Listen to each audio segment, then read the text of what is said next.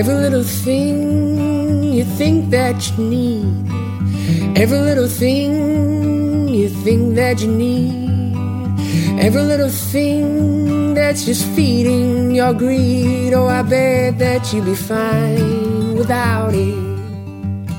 Hello, simpletons. You're listening to the Minimalist Podcast, where we discuss what it means to live a meaningful life with less. My name is Joshua Fields Milburn. And I'm Ryan Nicodemus, and together, we're the Minimalists. We're here with Malabama. Hi, everybody. TK Coleman. A beautiful day it is. We got a special guest for you as well. We also have a studio audience here. My beautiful wife, Rebecca, is here, and Jonathan is here as well. They're really hecklers. They're not a studio audience. If we get out of line at all, it is over for us. We got the rest of our team here as well. Jordan No More, a.k.a. Jordan No More, a.k.a. No Jordan No More. We got Professor Sean here as well, a.k.a. Audio Sean, Other Sean, Sean 2. That's TWO or TOO. Yeah, I like the TOO. And of course, Danny Unknown, a.k.a. Today, Danny Uncontained. Oh. Yeah. I was thinking Danny Undefeated. Oh. Danny like Unorthodox. Danny Uncompromising. Danny Untucked. But only for the private podcast. Let's just do a whole podcast on the different nicknames we can come up with Danny. Only on the private podcast. Yeah. We'll give you 20 more Dannys. Today we're going to talk a lot about decluttering your home clutter, avoiding clutter at home, organizing your home, and of course, the best way to organize your stuff is to get rid of most of it. We're going to talk a lot about that today. Shout out to our Patreon subscribers. Your support keeps our podcast and YouTube channel 100% advertisement free because advertisements suck. Let's start with our callers today. If you have a question or comment for our podcast, give us a call, 406-219-7839, or email a voice memo to podcast@theminimalists.com. Let us know that you're a Patreon subscriber so we can prioritize your message. Our first question today is from Trinity. I'm Trinity from Eugene, Oregon. I've noticed when trying to style my space, I start feeling like I need to acquire decor and pieces that show that style. But then things start to feel cluttered. Is there a way to style my home without adding more possessions? Joining us in the studio today to help us tackle this question is Kristen Ziegler from Minima Online. Kristen is a professional organizer, and she understands better than anyone that the best way to organize your stuff is to get rid of most of it. Kristen, thank you so much for joining us today. Happy to be here. Oh, so let's talk to Trinity specifically. Quite often when we get a space, well, what do we feel compelled to do? We feel compelled to fill it with stuff, and especially stuff that shows my personality, right? And now you work with a lot of clients on their homes, and I know people want to communicate their personality, but one of the worst ways to do that is by acquiring a bunch of things. How would you talk to Trinity if she came to you in your business and said, hey, I really need help with all of this clutter that I'm beginning to form in my life? Yeah. So I feel like authentic style can't be contrived. So I would just focus on identifying the things that are either useful or beautiful. And I would even go so far as to say necessary. So my best solution is merge form and function. Even the necessary things are a chance for you to show your, I would say preferences and priorities is a better word than style, because I think that that gets at the authenticity of who you are as a person, which can't be contrived, versus style, to me, is more of a surface level thing. Yeah. So when I think about my home, or I think about someone else's home, quite often it tells me about who they are if there's a bunch of excess. And what I often tell people is, when in doubt, subtract. Yes. It's not about adding more, because it feels a little bit like me, but it's a little bit chaotic. Maybe if I add just a little bit more, a little here, a little there, and before you know it, you have all of this excess. Yeah. There isn't a whole lot of function. There's a lot of form. Yeah. And it just starts getting in the way. Yeah. So I feel like organization without minimizing is like form without function. And I've been reading this book called Subtract by Leedy Klotz. Yeah. Have you heard of it? Yes. Yeah, I figured. And I think there's such a missed opportunity through subtraction in problem solving. I think instinctually, like biologically, we go to adding. Even we just moved in September and I even catch myself doing it. That space feels off. I need to add a picture. I need to add a vase. I need to add a thing. And every single time, the approach of subtraction requires a lot more time and patience. But I always tell my clients there's no rush. It took me 7 years to get our last house exactly how I wanted it. And then I moved. Time for a new project. That's another conversation. So let me ask you, with respect to someone like Trinity, if she does feel like, oh, this space feels a little empty. Now, obviously, Trinity, you are complete even in an empty room. Absolutely. But if you walk into a room and you're like, oh, there's something off about this, it does feel empty. Yeah. What kind of questions do you ask? So my architect brain wants to say, like, how can you possibly rearrange or reimagine the things that are already in the space? Usually, I'll go big when something feels off in a space, like completely change it up and play and really let go of my attachments to the way it is. And usually the end result that feels balanced is really similar to where I started, but there's a few subtle tweaks that I discovered, which I couldn't have if I hadn't let go and explored a little bit more. Yeah. I don't know how interior designers like plan the whole space out and then do. I feel like there's so much magic in the doing. Like the design build approach. I love your observation that authentic style can't be contrived. And I was going to ask you, well, can you say more about that? And then you followed it up with saying, focus more on what you prefer rather than on what seems stylish. And it sounds like you're saying, hey, what feels good, what functions well, rather than what you think is going to look cool to someone else. Because you can't control that. You can't control that. Yeah, not at all. Yeah. That's really nice. I am not an interior designer, but like I'm thinking about how I would approach the situation. I mean, obviously, Trinity likes some stuff, some decorations. You can't have all the decorations, as Trinity pointed out, because then you feel overwhelmed. Yeah. Would it be a good approach, like, I don't know, maybe set a boundary of like a couple things and like see how those two things look in that room, or even like maybe start with nothing, just start with like a wall. Can you do an accent wall, like paint it or wallpaper it or something? I don't know. I'm just trying to think of what they did back in the 90s when I worked for my dad, my dad's painting and wallpaper business.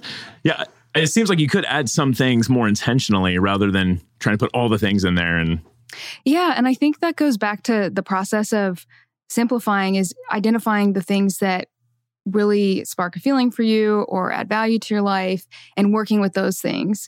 But yeah, I always like to bring plants into a space, like natural elements. Ooh, yeah. I think you can have too many plants though, but definitely.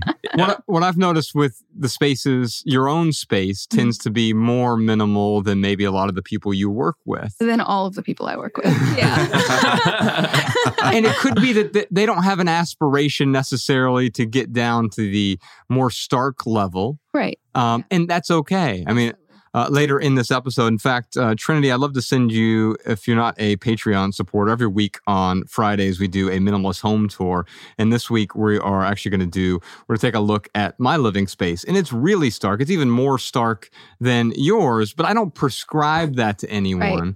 And what I love about what you do is you're not prescribing that either. This is what's ideal for me. And it is one recipe. It's a template upon which you can add, you can subtract.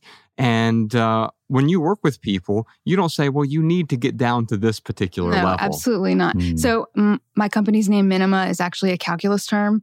I'm a huge math nerd, but I also love art, so that's why I studied architecture. But Minima is the lowest value on a function curve.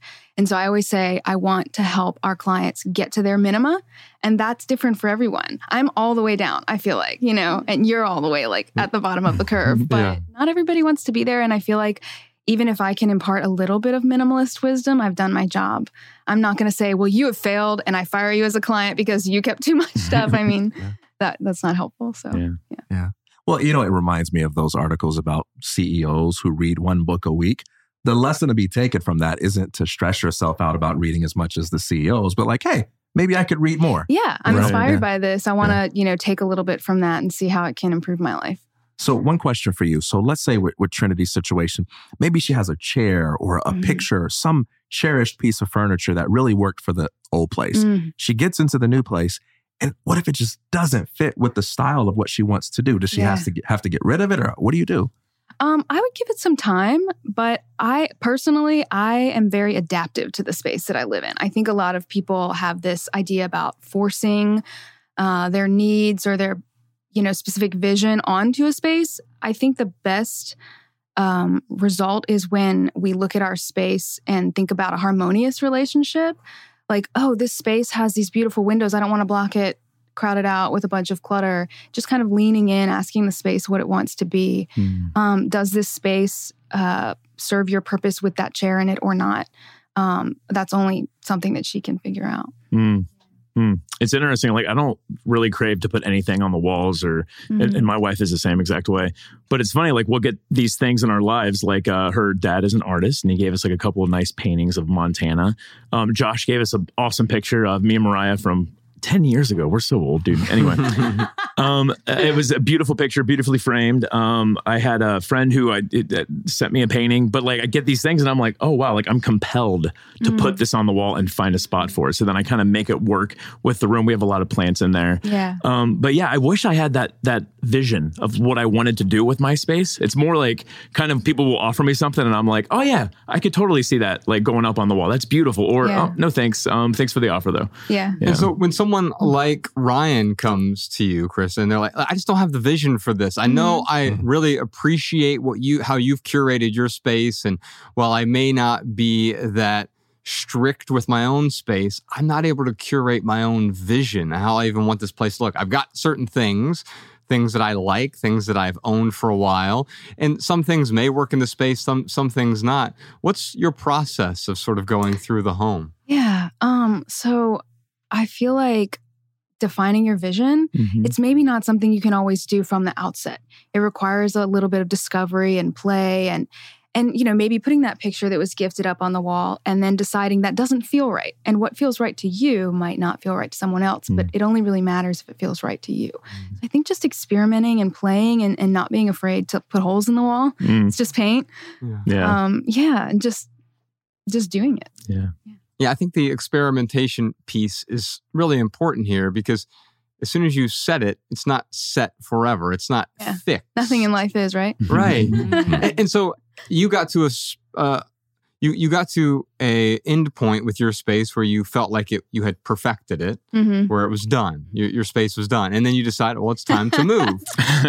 And the things that worked in that previous space, unless your new space looks nearly identical. Nothing like it. Yeah. And so they may not work. Yeah. And so being willing to let go of those things we hold on to from the past, and they may have a sort of sentimental resonance with us. And so we hold on to them even though they don't work anymore. Right. They've ceased to add value. In fact, quite often what happens when we hold on and it's getting in the way, it actually drains the value from our life. Yeah, absolutely. So I think it's really important to be able to let go of things during a move or as your life changes.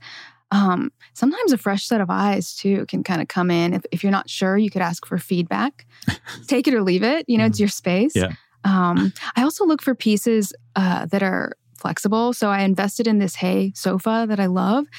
And I was really hoping it was going to fit into the new house. And the good news is that it did, but I was ready to sell it if it didn't. But it's modular. So I could take a piece out of the middle and it could get smaller if it needed to. So things that are flexible, that are not so specific to a space, especially if it's more of an investment, are good things to look for. Yeah. I always call Josh. I'll just send him a picture. Be like, hey, does this look all right? Does this look okay? Whether it's my outfit or like something I'm hanging on the wall or like, can we do this for minimal home tour? Is this a good picture? Next week, by the way, I've seen some beautiful pictures of your previous home. I'd love to feature that for our patrons as well. Yeah. So every week we do this weekly minimalist home tour. Our patrons will send in things. In fact, last week we had the most beautiful kitchen I've ever seen. I think it was in Estonia. It's pretty gorgeous. It was amazing, but the art was the view from the kitchen. I mean, it was like, as soon as you saw out the window. And for someone like Ryan, who doesn't want to put a bunch of things on the wall, or someone like me or my wife Bex, we don't put anything on the walls generally. And I think that allows us to keep it simple because we feel compelled to constantly, as soon as you have a blank wall, I should fill this with something. But then when I see a space like your space, there's plenty of blank walls and it doesn't look empty. It looks calm. It looks peaceful. It looks stunning. Thank you. And when I see someone's home with a whole bunch of things on the wall, it can be intentional. It can be well curated. But more often than not, it's just like, hey, I need to throw something up here. Yeah. And then it just becomes clutter. It's not intentional. So I feel like, so I identify as very visually sensitive. I'm sure some of y'all here do as well. Yeah. Have you heard of highly sensitive? Yeah. My wife's a highly sensitive person. So is my daughter. So am I. Yeah. Okay. And it manifests itself largely in the visual sense. So I have an uncle who I wrote about in your class, actually, who's a total maximalist. And I can appreciate his space because that's what works for him. That's the amount of things that feel right for his sensitivity. But for me, I couldn't live that way because it would stress me out. But that's literally just how I'm, like my physiology is wired. Yeah, I think about my mom. She was a maximalist, but she had great style. Yeah. I think of people like Axel Vavort, who's a great interior designer, but he really appreciates objects more than I do. There's a lot of form there, and they may not have a particular function, but they have an aesthetic value and a beauty to him that it's really hard to pull off if you're just willy-nilly grabbing random objects. Yeah. You could tell he's not doing it. There's something intentional behind it. My mom did the same thing. She had a lot of stuff, but it was intentional. And I applaud that. If you're being intentional with very few things or you're being intentional with a lot of things, it's not going to stress you out because you are constantly questioning the objects in your home. Yeah, and I think it's actually more of a challenge to create beauty with less, but I love the challenge. I think it's easier to make a space feel complete by adding, but I thrive from asking myself, how few things can I have? Because for me, it's less to maintain, it's less money to spend, less decisions. Decision fatigue is real. That's part of minimalism for me. So I think that, again, going back to the beginning of our conversation, our home is a manifestation of our inner world. Wow. And it can be beautifully curated in a maximalist way or a minimalist way or somewhere in between. But yeah, for me, I've learned that the maximalist would stress me out. You often help. Yeah. You often help people unpack their homes as well. I assume that's during a move. Yep. Where someone's moving and it's like, I don't even know what to do with all this stuff. Yeah. Now, when you're unpacking, do you quite often get rid of most of the things that are being unpacked? I don't know about most. I think the percentage probably varies client to client, but it's such a great opportunity. You have to touch the thing anyway. Like, let's decide if it's gonna go in your cabinet or closet or out the door with us. Yes. So yeah, and it's not about you getting rid of their stuff. No. It's about them making that decision. Yeah. And maybe you can ask the questions that facilitate that's just it, yeah. the letting go. So much of our work is just asking the right questions. We can't tell someone what's right or wrong for them.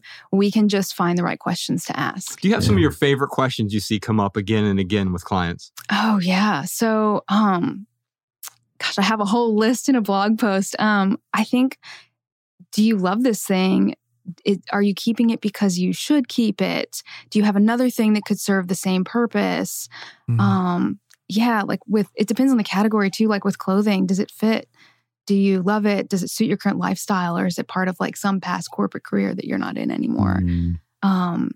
Just also like asking the space, what does it want to be? And respecting the boundaries of that space. Like, okay, we've minimized based on these factors, but it doesn't fit. So we need to do another pass so that you can live comfortably here. Yeah. I love that because, everyone has different preferences. In fact, some people, because of the paradox of choice, they want a list of all the things they should have. Yeah. And asking those questions, you're really helping that person discover their own preferences. Yeah, absolutely. It's such a huge discovery process. I have a client who started working with us to declutter her home. And she did that. And then she's become a good friend. And a couple years later, she called me up and she's like, our work together has finally inspired me to get my finances in order because I had that clarity. And then a couple years later, she said, I'm finally getting my health in order. And I've created a capsule wardrobe because everything's in flux. So I need it to be really simple. And I was like, that's amazing. Yeah. Just the way that it has a ripple effect. And yeah. That's cool. That willingness to let go, when repeated, and it becomes habitual. Not that you should make it a habit, but if you let go, you keep asking those questions. I remember when I first started letting go, I asked the same question over and over with every object until it became a feeling, not just an intellectual exercise. Exactly. And that question was, does this thing add value to my life? And I asked that, does this thing add value to my life? Does this thing add value to my life? Does this thing add value? And the more I asked it, I could just start to look at an object and know like, oh no, that's excess. Yeah, same. Trinity, thank you so much for your question. Our next question is from Greg in Tampa, Florida. This is Greg calling from Tampa, Florida. So my house it's kind of a disaster. Pretty much everything is just messy enough that I know I really need to just declutter and purge, but it's not bad enough to keep me from like functioning or finding things. Like I'm not a hoarder, but it is enough stuff that it kind of stresses me out when people come over, and I would just love to, be more organized overall as a person. So where do I start with that? Like, how do you become a quote unquote organized person? Kristen, I love this question. How do I become an organized person? I don't think being an organized person is really the goal, though, because you can organize everything and still have a bunch of stuff. It's just not messy anymore. Right. It is true that a messy home is sort of a sign of dysfunction. I'm not using that morally. I'm not saying that's a bad thing, but having a messy home is a symptom of something else, it seems like. It can be, yeah. And so I think, what does it mean to be organized to you? Like I think that, like you were talking about adding value, and that was your question that you asked. I always like to ask my clients, why are we here? What is your bigger goal? Do you want to get better sleep, more time with your family, a stress-free morning routine, whatever it is? It could be small, it could be big, figuring out what that is. So for the caller, what is his why? And once you really know that, and again, part of going through the decision-making process, your why is going to become more clear. So it might be kind of loose and ethereal at first, then it's going to get more crystallized as you go through and continue to let go. I also would argue that disorganization is not always, like the way we would see disorganization and clutter is not always a sign of dysfunction. I asked my father-in-law for permission to use him as an example today. He's a retired middle school English teacher, and his wife and my husband and I have tried to organize his desk so many times. And within days, he didn't ask us to, so that's the key. Yes. Within days, it was back to, square one. But I don't feel like he's a dysfunctional person. He's one of like the people I admire most in the world. He's so smart and always sharing knowledge with people and always like caring for the ones he loves. So I feel like for him, trying to keep a system that would look organized to us would actually slow him down. So the more I get into my work, the more I'm learning that. I think when I first started off, I was like, this is the way. Minimalism, you're keeping too much. I know it. And what I've realized is you don't expect your clients to become minimalists. No. And what you've learned there, you said your father-in-law? Yeah. Yeah. So what you've learned from your father-in-law is that the thing that is messy to you may not be messy to him. Yeah. So there's no dysfunction there because it's not messy to him, even though if it was your space, it would be dysfunctional for you. So it's highly individual. It is. His visual sensitivity is not on the level that mine is. So he doesn't see that. We also talk about like clutter thresholds. Everybody has a different one. So I think his clutter threshold is a lot higher. I think the only time it causes any issues is if his wife is like, come on, time to clean up. She's very tidy, but oh man. I like to do like a little wordplay with order. Yeah. You can think of order as something being in its proper place, but also order as a command, right? And so something that you're being compelled to do. And so the way you get ordered with your things is by paying attention to the orders that are coming from your soul. What are you compelled to do from within? That's good. And that helps you get organized from without. And one of the things I hear in Greg's question is this tension that's coming up when people come over to visit. And it seems like there's a connection there that's part of his why, that he likes having company. He likes playing host. And this is when it bothers him. But when he's alone, I can kind of deal with it and manage it. So, hey, it could be a way to work that angle by saying, I'm going to throw a party or have someone over. I'm just going to have company over. Game night, dinner, coffee, tea, conversation. Doesn't have to be oriented around things. And I'm going to do that once a week or once every other week or once a month. Enough to create that consistent pain point to where I am motivated to get my place situated in a way that's conducive to how I really want to live in it. I love that. Yeah. It's funny you said the clutter threshold. Yeah. That is. So mine is probably a little higher than Josh's. I don't know if you know this or not, but my nickname is the Messy Minimalist. I do. Yeah. So it's like, my wife and I don't have a lot of stuff, but like I'm really bad at like putting it away. It's like if I take my jacket off, it's like going on the couch. Mm-hmm. If I get mail, like I'll put it on the counter. I'm like, I'll get to that later. And of course, later turns into tomorrow and I add to that pile. So, I try to catch myself in those moments and I get better and better at it over time. But Greg, I can tell you as a recovering messy minimalist, commit to putting things away. When you take them, if you take your shoes off, put them right where they belong. When you take your coat off, put them right where they belong. It's funny because since I've been doing this, sometimes I'll forget. I'm like, oh, where's my jacket? Oh, I'm like, oh, it's in the closet. That's right. I put it away. Mariah, why is my jacket where it's supposed to be? Exactly. But it's funny because what happens is like I will, have stuff here and there, and then I hit my clutter threshold, and I'm like, okay. It's time to put everything away now. I can't stand this anymore. Yeah. The funny thing about Ryan, he actually owns less stuff than I do. It just looks like he owns more things. He owns 14 things, but they're strewn everywhere. Right, exactly. Yeah. Strategically. And I remember we were roommates together way back, a long time ago in Montana. And he would just come home and not think, he didn't have that same visual sensitivity, right? Yeah. But his why was like, oh, I don't want to frustrate the other people in the house. Mm-hmm. And so quite often understanding what that why is for you, if you don't have that, because clearly Greg doesn't have that sensitivity. No. And that's okay. You don't have to have it. It's not that you should have it, right? But if there's something that's bothering you, it probably means you have a little bit of excess. And if it's a little messy to you, the way you can achieve calm, because decluttering isn't going to make you happier, but a lot of excess might make you significantly more discontented. And so it's this weird dichotomy because we often think if I just clean up my house, now I'm going to be perfect, I'm going to be happy, I'm going to be complete. Well, no, but the best way to incomplete yourself is to heap a bunch of excess on there that just gets in your way. You're either literally tripping over it or you're psychologically tripping over it. Yeah. So I feel like the clutter in our space is this constant distraction, like notifications on your phone. Ooh.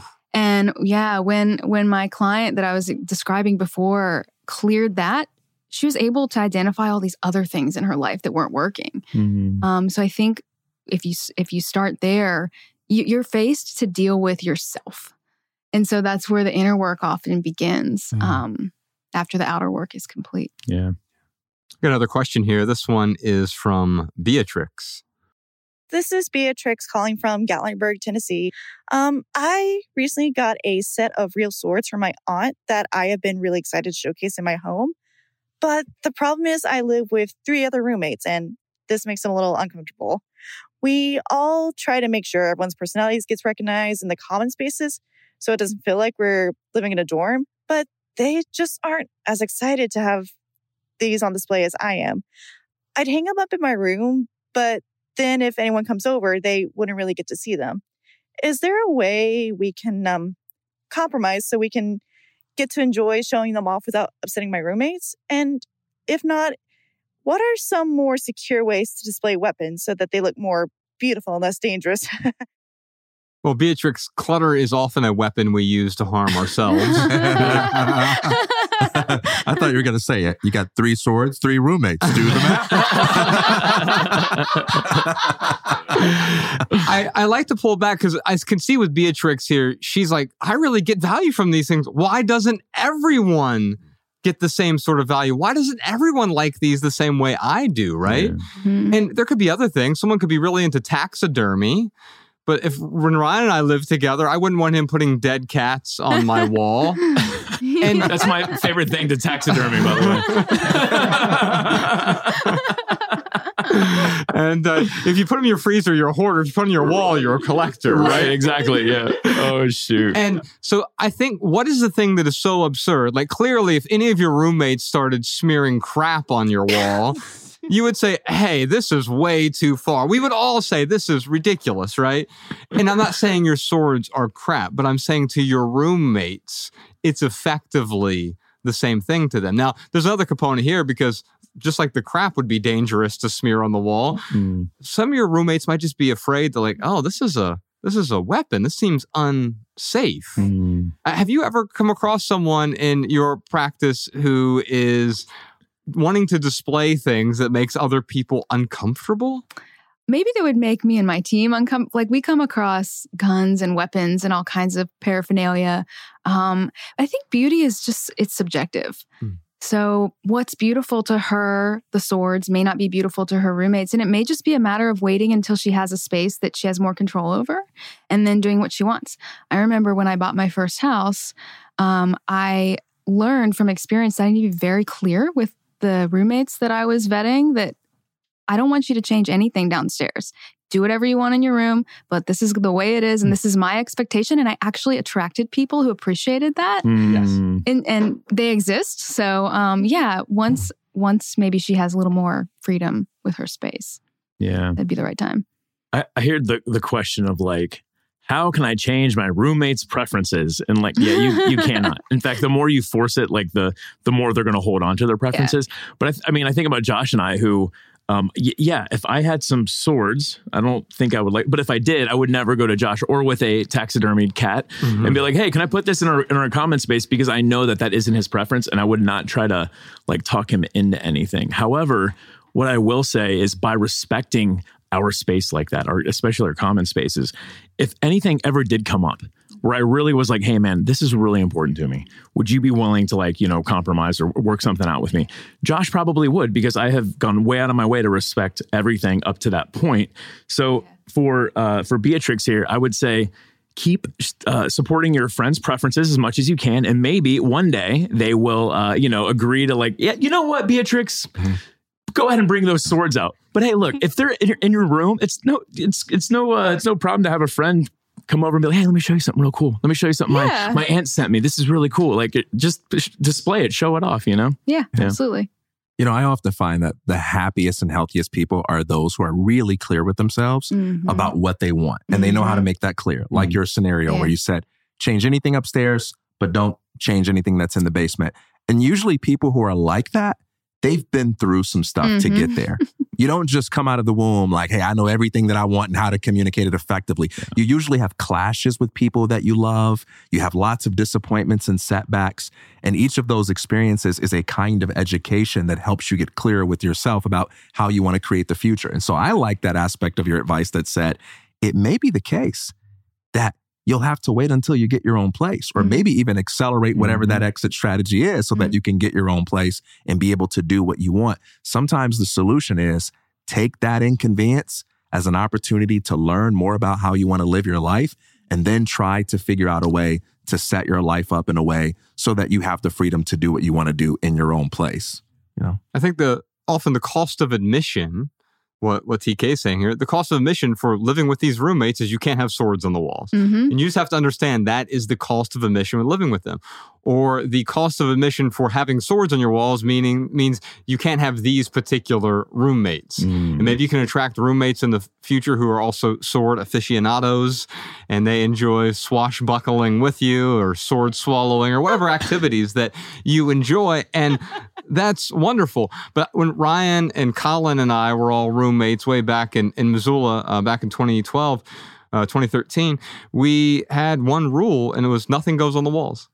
And so that was just simple. We didn't have to discuss it anymore. Once we knew that was our boundary, it was a boundary that was there for all of us, and we knew. And we could set up other boundaries. I didn't want to get too strict about boundaries, but we knew that we all had different tastes, different preferences. So how about nothing goes on the walls of our common space? If you want to put up, your Spuds MacKenzie poster in your bedroom, then you can do that, Ryan. I just stayed in my closet.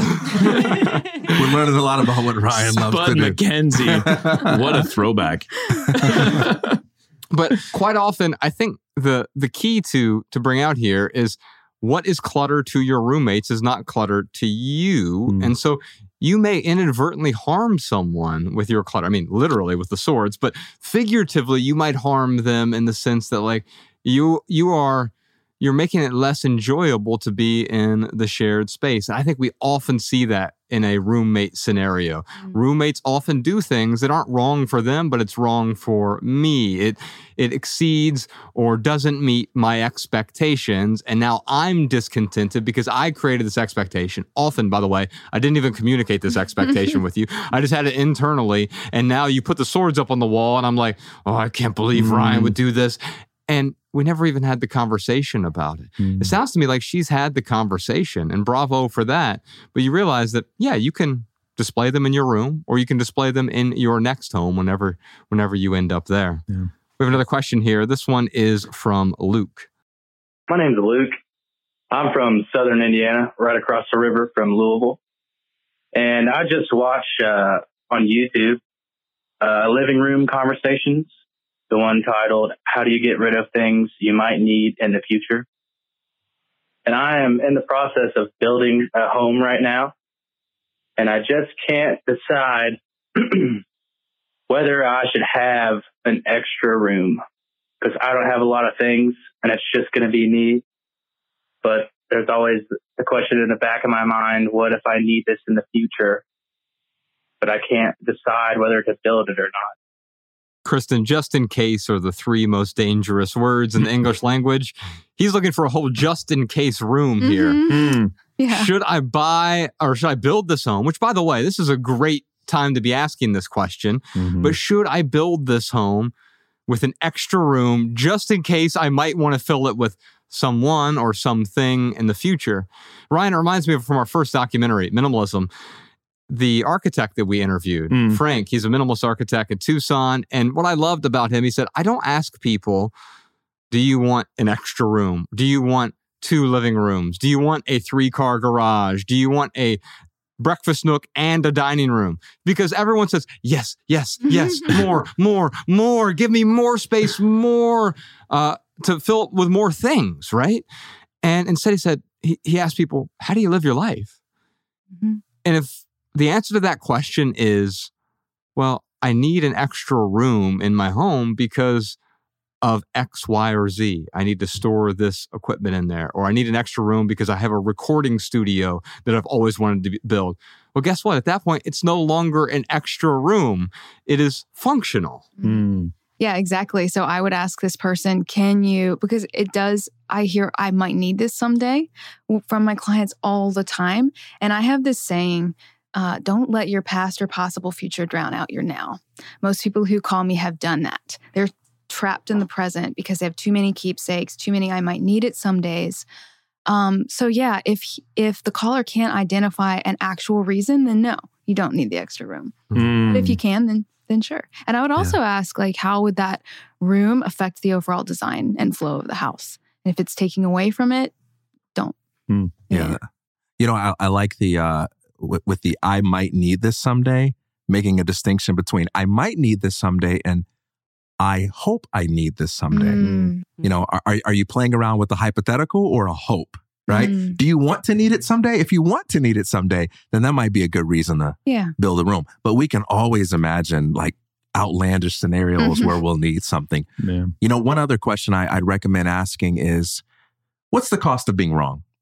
Assume that there is an objective right and wrong to this question. What's the cost of it? So let's say the right answer here is you ought to build that room. Suppose you don't, and then a day happens in the future where you do need a room. What's the cost of that to you? How big is that inconvenience? Is it something you can live with or can't live with? Or what if the right decision is to not build that new room? Right? And it's the other way around, or whatever it may be. Sometimes we experience exaggerated stress over things because we haven't contemplated very carefully. What's the cost of being wrong, if there is a right or wrong to this? It's like, I don't stress about buying the wrong toaster, right? Because the cost of being wrong is so low. I don't stress about buying a cup of coffee that I happen to not like because the cost of wrong is so low. And so I would consider that as well. And with great emphasis on the why, is it something you might need or something you hope you'll need? Yeah, and there's really no way to know what the right answer is until you've done it. Yeah. We all make mistakes, and you just have to make a decision with the information that you have at that time. Yeah, you can't plan for all the just in case things. For me, so if I was in his position, a just in case room would probably turn into a just in case storage room, where I'm like, okay, I don't need that room right now, so I can put everything that doesn't fit wherever in there. So when I do need it, now I've got a different problem because I have all these other just in case items in this just in case room. It's a junk room. Yeah, exactly. But TK, you bring up a good point, because really what I hear you saying is it just in case or is it just for when? And if it's just for when, If it's something that you do see coming down the road, then build it, man.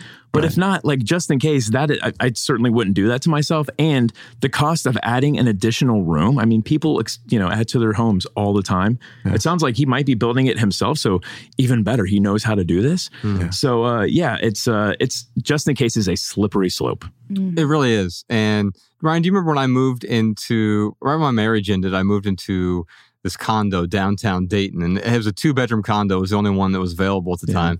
And I didn't need 2 bedrooms. So that second bedroom, do you remember what was in it? It was the tickle room with the tickle chair. Hold on, man. You got to clarify because I'm not going to let you let my boy sound that creepy. No, it was pretty creepy.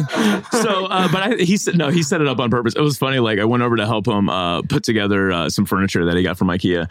And I look in this empty room and there's nothing in there except like a chair right in the middle of the room. I'm like, dude, what is this, like a torture room? He's like, no, it's a tickle room. So Ryan and I, we go really far to play jokes on each other. And so I'm like, sit down, Ryan, sit down in the tickle chair. He never did. No. But if you would have laughed so hard. I'm thinking about, back to Luke's question specifically, I imagine he's in New Albany, Indiana, if you're right outside Louisville. And so when you're building this house, let's say you're building 1,000 square foot house. Bex's and my home is like 1,500 square feet. And let's say you have only 1,500 square feet. Well, now you actually have a choice. Building this extra room is going to cost you space in your main home. I mean, I guess we could probably fit 5 bedrooms into our 3-bedroom house, but it would feel really cramped all of a sudden. And it would be inappropriate. And so the question I often ask is this the most appropriate use of this space? And quite often the answer is no. And if the answer is no, then I don't need to fill it. Or in this case, I don't need to build that extra space. If I would rather use that space, just have a more open concept living room and dining area and kitchen all together, I don't need to wall off everything. Because when you do that, that's another type of clutter. Let's move on to some social media questions, y'all. We got a question here from Elena on Facebook. I work from home, but I don't have a separate room for my office. How can I organize my workspace when I have to share a room with the rest of the family? I think this ties in with the last question we were just talking about with Luke. Quite often we build these walls that are unnecessary. Walls are about type of boundary, but you don't always have to build a wall or erect a fence to create a boundary, right? And so you work from home, but you have a shared workspace. I know Professor Sean does the same thing. He works from home quite a bit, and his partner also works from home quite a bit, and they tend to share a space together. Do you have any lessons or best practices from that? I don't know. We really like it. We work with our backs to each other. Which helps. I don't know. I don't think we toyed with the idea of being like side by side or across from each other, but I think working with our backs to each other really helps. And then actually my partner has a light that I bought her that she can stick up on the bookshelf that's next to her, and she turns that on, and I think it's purple. And when it's purple, it's kind of a do not disturb. Oh, nice. Oh, that's genius. We need that. Yeah. We share an office and we actually face each other, but we have like a little felt screen. Yeah. And he'll be on a call, and like, so I don't always know. My schedule is more organic, and I don't always know when not to interrupt him. So we need that. The one thing I'll say about Sean and his partner is they'd have their own separate desks. And it's like, and correct me if I'm wrong, but like that's kind of your workspace is your desk, and her workspace is her desk. Yeah. I think that's important, but also being in a room that's shared, if you have radically different tastes, that sometimes just won't work, and you need to be able to retreat to your own space. And so the question is, if you have a radically different taste, or your needs are so considerably different from everyone else in home, is there a place to which you can retreat?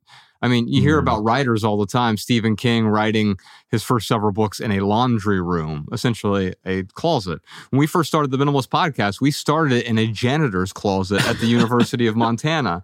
They let us rent it out for $120 a month, and we rented out we just got all the supplies and stuff out of there, shoved a desk in there and a couple chairs, and started recording. Why did we do that? Because we needed a space for us to create.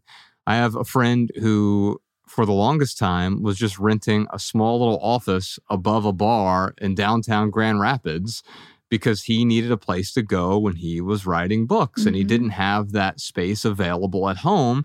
And so he found a way to do that relatively inexpensively because the cost for him was worth the output that he would get otherwise. Now, Kristen, when you walk through someone's home and it's all shared space and they work from home, and a lot more people are working from home now, and clutter really clutters our workspace as well. Whenever I work from home, I have to shut the door because I can always find a dozen things to do. Oh, I've got to fold the laundry, or I forgot to wash those towels, or you know what? I remember seeing some dust on the counter. I can do a million things that will keep me from working, right? And so when you talk to people about their work from home workspaces, as more and more people are working, what do you tell them? I love that you use the word boundaries because that's immediately where my mind went. And boundaries are physical, but they're also in terms of like communicating with the people in your space and the schedule that you're setting. So I remember when I first started my company, I had my desk in the living room with a roommate.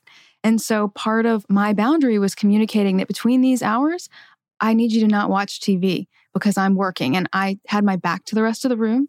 So I had a physical boundary. I looked out the window. So yeah, and I think like with, you hit on like all these distractions when you're working from home. I have started doing something to term another organizer, Julie Morgenstern, who focuses on productivity and time management, coined called legato time, which is a musical term. So that means finding your peak hours and blocking them out on the calendar and allowing no other interruptions. So I try to get in 2 hours. For me, that's immediately when I wake up to about 10 a.m. And I'll admit sometimes I do, you know, I'm like, I got to go do laundry. That's just me procrastinating. But yeah, boundaries on your schedule, boundaries with the people in your space, and the physical boundaries of the actual office are important to consider. That's why I love having a separate space. Bex and I have an office at home I can go to. I can shut the door and it walls me off. It's literal boundaries around me that allow me to say, hey, this is where I am. I'm lucky I don't have that purple light, actually. I would just have it on all the time. I'd have it on right now, actually. You just like have it on his shoulder somehow. Like, do not disturb. Yeah, I think understanding that the clutter that's getting in the way of your work, usually it's not physical clutter. It can be that, but it's all the distractions. It's the digital clutter that we have. It's the commitment clutter that we have. It's the distractions. Anything that is getting in the way of creating or doing whatever I want to do. And the benefit of not working from home, but working from work or working from an office or working from a coffee shop even, is that those same distractions that you tangle with at home, it's hard to bring those distractions with you. So you're untethering yourself from that. But you can do that at home as well. You can set up a workspace at home that allows you to untether from those distractions with those boundaries. Yeah, and I think within the space of your home, considering what is the best room, if you have a room, to use for your home office that can create that boundary. So for my husband and I, it's the last room down the hallway. We can't pass it when we're going anywhere else. So it is a destination.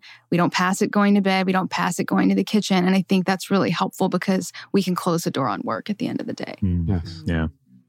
You know, one thing I want to say about this is whatever solution you find, I want to remind you of the quote by Thomas Sowell, there are no solutions, only trade-offs. Whatever solution you find, it's probably going to be a solution worth complaining about. It's probably going to be a solution that's going to cause you some pain. And it's probably going to be way less than ideal. It was a long time before I lived in a space where I even was able to set up a conversational boundary about where I was going to work. I've lived in some tiny places. And there would be times I just have to take my phone and go sit in the car. There'd be times where I just have to walk 3 miles to a coffee shop and just like work there and deal with the noise in a very unideal situation where I had to pay rent by making sure I bought a cup of coffee, like figuring out, is that every hour and a half here, every 3 hours? How much can I get away with before you accuse me of being a squatter? And in many ways, it was miserable, but I made a lot of progress by putting up with that misery because it was better than alternative forms of misery. So whatever you end up doing, it's really going to be a matter of what cost are you willing to pay. This is a challenging situation, and you're going to have to choose something that allows you to put yourself in a space where you can get your work done without simultaneously having to fight with everyone about your need to work. You know? Mm-hmm. Yeah, fighting for your work as opposed to fighting with other people. Yeah. It makes you avoid your work. So in a way, those boundaries are a way for you to fight for the creative and fulfilling work that you actually want to do. Yeah. Alabama, we got another question here from Sarah on Facebook. How would you recommend storing small kitchen gadgets and appliances? I don't use them enough to leave them out on the counter, but the closest storage option right now would put them in our living room. Any tips? Chris, I noticed you have a toaster on your counter, but that seems to be just about it. Maybe a few other things. But I assume that you have other things in your cabinets or pantry or whatever. Does it depend on the space? Does it depend on what things you're using? When someone comes to you, quite often I'm sure you go into a home and the first thing you notice is every flat surface is a repository for gadgets and things people set up there they barely ever use. Yeah, so my question for this caller would be, how often of a use is enough to justify keeping it? So often with kitchen gadgets specifically and appliances, a simpler tool will do. So I like to use the example of my husband and I when we moved in together. He's the cook and loves to bake. And we were having this conversation in our new space that we moved to in September about expanding the kitchen accoutrements. And I was like, I don't know if we have space. And he's like, but I really want to bake. And finally it came down to, what do you want to bake for us? Well, muffins and cakes. And I was like, I don't want any of that in our house. Do you? And we were both like, oh, yeah, we got to the why and it totally resolved it. So are those kitchen gadgets and appliances necessary for you to use your kitchen the way you want? If so, my next question would be, have you done a thorough minimizing process? Because space may open up in the kitchen if other things that aren't necessary can leave. If I had too many gadgets in my kitchen, like spontaneous combustion rule is the first thing I would think about. I would pick up like every single article in my kitchen, every single utensil, every single whatever. And I'd be like, oh, if this thing spontaneously combusted, would I replace it? Like, how would I feel about it? In fact, that has kind of inspired me to do that right now in our kitchen, because I'm sure there are some things I absolutely would not replace. Yeah, the boundary that we have in our kitchen, Bex and I have, is we keep our coffee or our water kettle, hot water kettle, and a coffee grinder on the counter because they're used every single day. And there's nothing else that we keep on top of the counter. We call it the no piles rule because things can pile up easy, whether it's mail or bags or packages or whatever that shows up. But also, you have piles of gadgets. As soon as there's a flat surface, I feel like, oh, this is a good place to store this toaster I use once a week or once a month or whatever. It's okay to put those things away and experience the calm that you get, but you still know where it is and you can access it if you need to access it. The other thing that I would mention that Ryan mentioned, the spontaneous combustion rule, and I think that's great. How would you feel if this spontaneously combusted? But also use the seasonality rule. Look at every gadget on your counter. Have I used this in the last 90 days? If not, then why am I still keeping it on the counter? Yeah. We actually, this past holiday season, we moved from a home to a condo. So we have 5 neighbors and we wanted to make a good impression. So we were going to bake them holiday cookies, but we didn't have a rolling pin. We didn't have a cookie sheet. So we just asked one of them and borrowed it. So with seasonal stuff, you can always borrow and then you make more friends. And you don't have to be prepared for every scenario. Yeah. I love that you gave yourself permission to color outside the lines like that, because that strikes me as a rule. Wait a minute, you can't do that. You can't borrow their stuff to make them a gift. But they didn't know. I didn't say what I was doing. I was like, surprise. That's even better, right? It's like, hey, you did me a favor and it came back to help you. That's awesome. Really cool. Yeah. I think it's helpful also to realize that you have neighbors and quite often your neighbors want to contribute to you. Sometimes I have to beg our neighbors not to give us stuff. Because what are they trying to do? They're trying to contribute to us in some way. I think gift giving is a love language or whatever, but it's really like, hey, I hope you'll get value from this. And so I'm going to give this to you, right? And then so, of course, we don't think about the other side of that equation. I can go ask them if I actually need something. I know one of my neighbors, he has every tool that I could ever want to use. I never have to go to a hardware store ever again, unless I really want to, because I guarantee you he has every different kind of chainsaw or pickaxe bleach and tarps and shovels, 50-gallon trash bags. I want a neighbor with a boat and a wakeboard. Does your neighbor have swords in there? Guarantee he does. Yeah. Right, that's a great moving strategy. I'm looking for a neighborhood where my next door neighbor has a boat and a Do you care what the house looks like? No, not really. Location. Yeah, the realtor asks you, like, what are you looking for? Oh, boating, wakeboarding. Like, what are you looking for in a house? I don't care. Another question here. This one is from Nova on Facebook. I have an art studio that uses a lot of physical materials. What's the best way to organize art supplies when you don't have much storage? Now, Kristen, you do a great job of organizing the things that are essential as opposed to organizing everything and then just clearing the space of the clutter but retaining the clutter. When I look at your space, whether it's your pantry or just your home in general, recognize that people often need supplies, especially if you're someone like Nova and she has a lot of physical materials, art supplies. What are some techniques that you use to organize a lot of these things so they don't become clutter? A lot of our clients are artists because their work actually does require a lot of materials and tools. So we're not going to say, well, you need to just get rid of it all.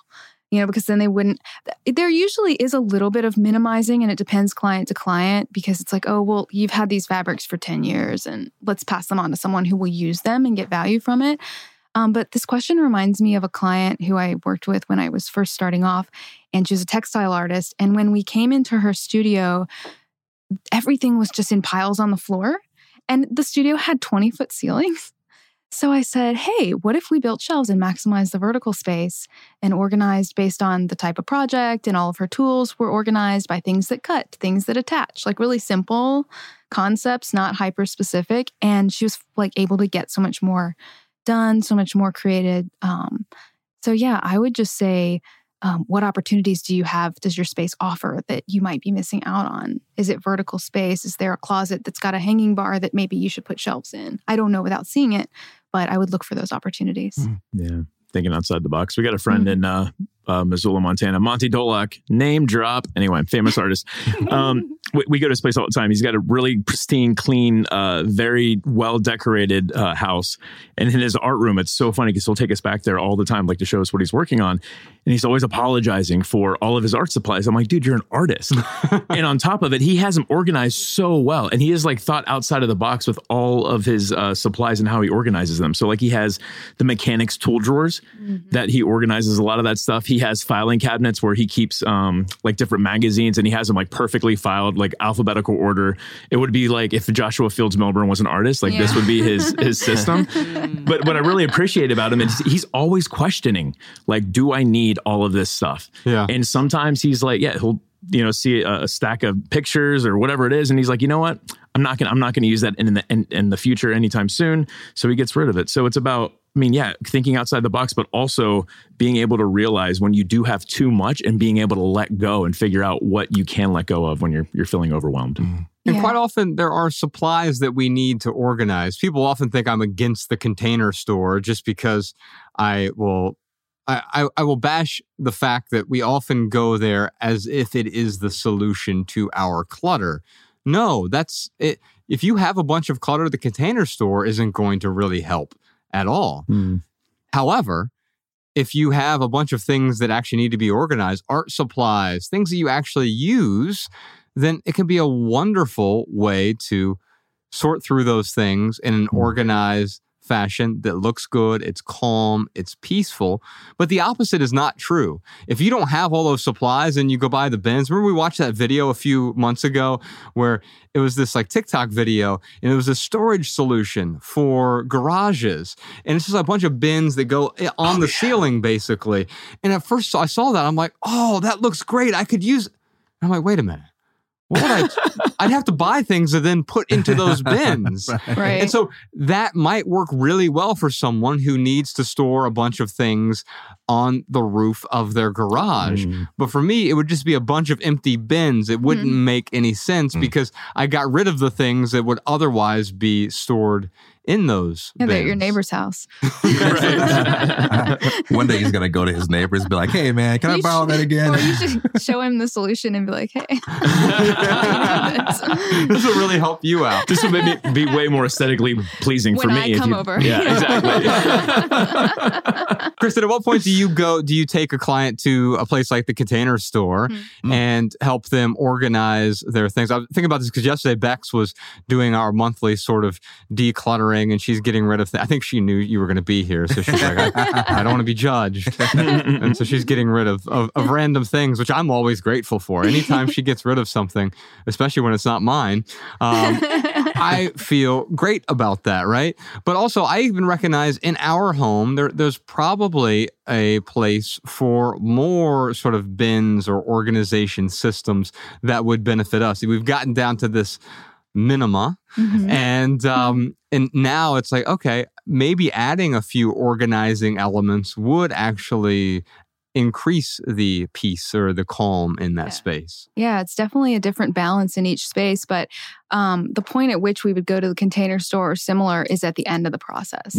We never show up with containers because oftentimes we're able to repurpose what the client already has. Or there's just really I think people get really overwhelmed going to places like the Container Store because they think that it's the solution. And there's just no way to know what you actually need until you've sorted and minimized. And at the same time, you don't want to open up a closet that you have minimized and have everything crash out, because it's not contained and it's loose. So yeah, I think at the end, if needed, oftentimes we have things that we can repurpose. So. And in the meantime, go ahead. No, I just love that. End with the containers. End with it. Yeah, absolutely. Yeah, don't start with it because then you're hiding the clutter. But now, if you're truly organizing what remains, everything that remains, that's great. But in the meantime, the limitations sort of breed creativity. You might realize, like, all the things I was going to hide in those containers, maybe I don't need them at all. Let's do another question. This one is from TikTok. Francis has a question for us. I heard you guys discuss contaminants in tap water recently. What do you use to filter your water? I use a reverse osmosis filter at home, and it's hooked up to it's actually hooked up to the plumbing itself. I'll put a link to that. I just got it off Amazon. If you go to, ewg.org/tapwater, you can learn how many toxic, cancer-causing contaminants are in your local water supply. Yeah. You still use a Berkey, Ryan? Yeah. Yeah, the Berkey works great for us. The reverse osmosis is probably the best way to do it as far as, well, explain to me how it actually works. My understanding is like it essentially purifies it and then it re-adds minerals to it. We don't remineralize our water. No. Okay. So it's just a 4-step filtering process. Okay. So it purifies the water through 4 different filters, basically. Okay. And so certain filters are able to filter out different contaminants. Yeah. And so you're getting really pure water. There are countertop models now as well. So you can do like countertop reverse osmosis as well. We'll put a link to one in the show notes. But what I found is that I drink a lot of water. Besides coffee, it's pretty much the only thing I drink. And I don't want to welcome all of the sort of contaminant clutter in my life. It's a hidden form of clutter in a way. Yeah. But hidden clutter is sort of the most toxic form of clutter in our homes when we put it in a bunch of boxes and bins and hide it in a closet or attic or crawl space or whatever, because it still weighs on us. But you know what else harms us over the long haul? Is if we're taking in all of these toxins. And so, good question there. But I find I don't have to think about it now. Now that I just, every 6 months I have it set up for auto delivery. I get a new filter in the mail, so I know to swap out the filter, and then I just don't have to think about it.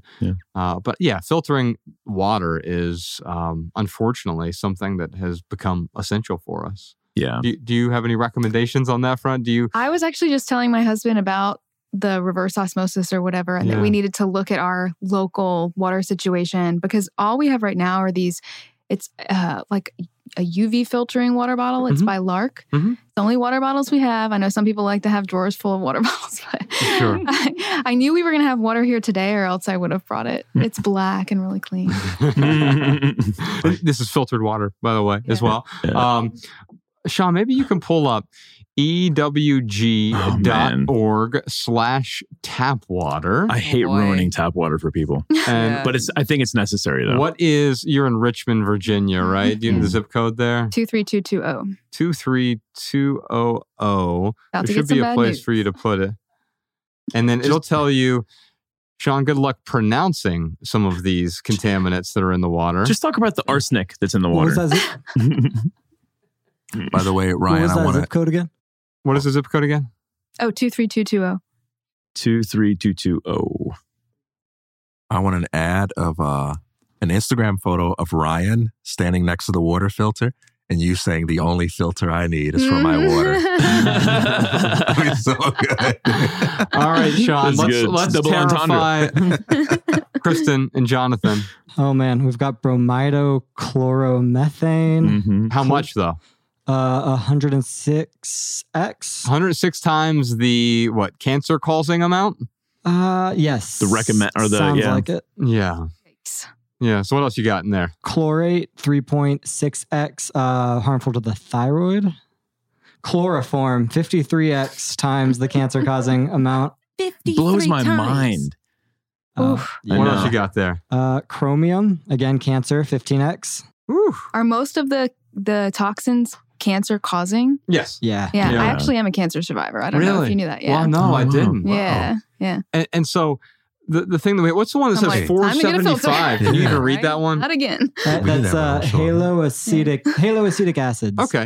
You have 475 times the haloacetic acid that you would typically like that is beyond their threshold, basically. Yeah. And what I've learned, and we've had lots of readers or listeners who come to us and they're like, I never knew that my tap water was so unsafe. Yeah, because I drink water. That's it. I don't even drink coffee. Yeah.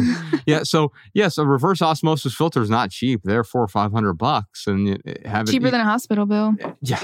Yeah. Amen to that. But I realized we're using this every day throughout the day, all day when we're at home. This is actually one of the least expensive things I've ever bought because I'm using it all day. I mean, even at night, we have the water, a glass of water at our bedside at night. So literally 24 hours a day, we have access to clean filter water. And now I don't have to worry about it. It gets rid of that toxic clutter. Okay. Well, what about for showers and stuff like that? Because we're washing our hands with this water. We're cleaning our bodies with this water. That's a great question. Yeah. So you can do whole house filtration systems. I have not invested in that. Yeah. We do have a filter on our water. We just have one carbon filter. So that's one way to do it. Yeah. So we soften the water as well. We live up in Ojai and the water is really hard there. And so we have a whole house water softener and there's a carbon filter on that as well, which will get out the majority of the toxins. And so if you're looking for a really simple solution, some sort of carbon filter, even like a Brita or something like that, it's better than nothing for sure. It's not nearly as good as full filtration. But it's a great point. You're washing your hands, you're washing your body. Having some sort of carbon filter on the house is certainly helpful. Yeah. You know what, Ryan? What's up? What time is it? You know what time it is. It's time for the lightning round where we answer your questions from TikTok. Yes, indeed. You can follow The Minimalists on TikTok, Instagram, Facebook, and Twitter at The Minimalists. Now, during the lightning round, we each have 60 seconds to answer your question with a short, shareable, less than 140-character response. We put the text to these minimal maxims in the show notes over at theminimalists.com/podcast so you can copy and share our pithy answers on social media if you'd like. We have a question right now from Michael. There are so many container options, plastic totes, canvas containers, banker's boxes, and so on. When keeping things organized, how do you decide on the best container for the job? Kristen, I'm going to set you up here. Give me 60 seconds, Professor Sean, and I'll set you up for this lightning round. You don't have to be super pithy, but just something within 60 seconds here for Michael. Michael, the best way to organize your stuff is to get rid of most of it. You got a lot of things in your home, in your basement, in your garage, in your attic, in your kitchen, in your cabinets, in your closets, in your entertainment console. You've got a lot of stuff.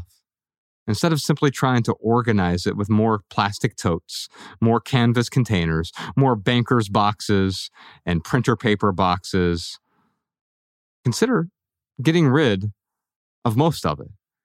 And then when you finally reach that end point, what do you have? You have a few things that might require a plastic tote or might require some sort of canvas box to put it in.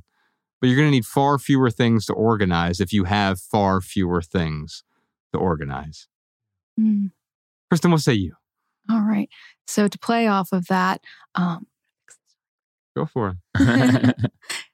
To follow up from that, I would say when you have done that, you get to spend a little bit more time thinking about what containers are going to work best for you. Mm. And what I would suggest is thinking about how is this solution going to still serve me and my space 5 or 10 years from now.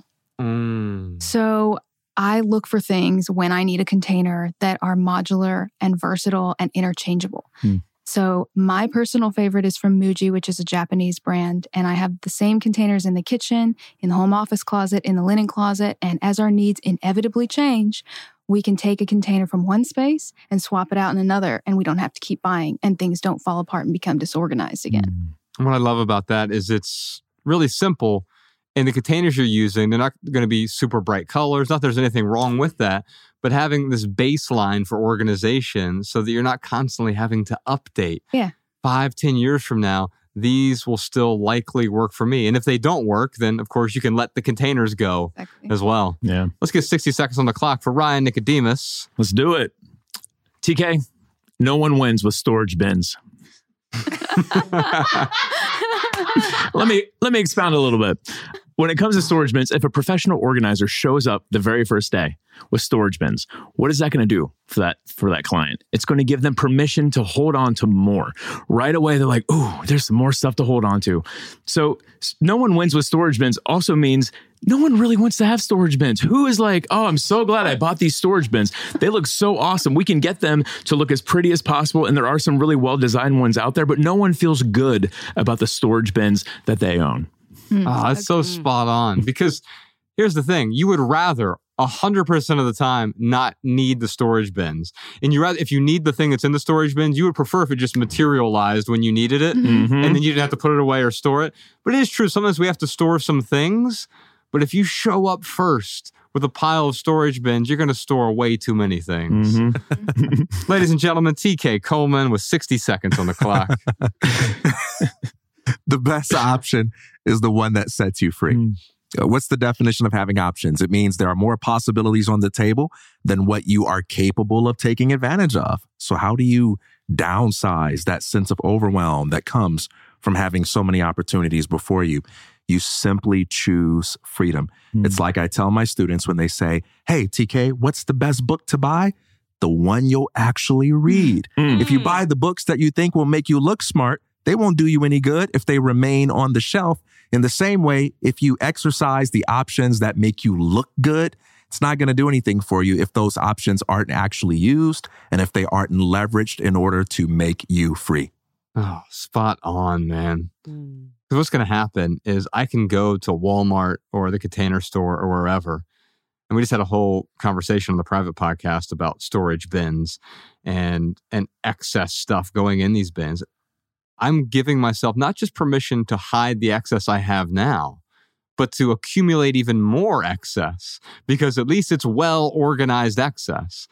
But well-organized excess is still excessive. We're going to check in with the Patreon live stream in a moment, Malabama. But first, real quick, for right here, right now, here's one thing that's going on in the life of the minimalists. Well, it's a brand new month. This episode comes out on the 1st of the month. And guess what? That means it's a new opportunity to play the 30-day minimalism game. A lot of people feel overwhelmed. They don't know where to start when they start to let go.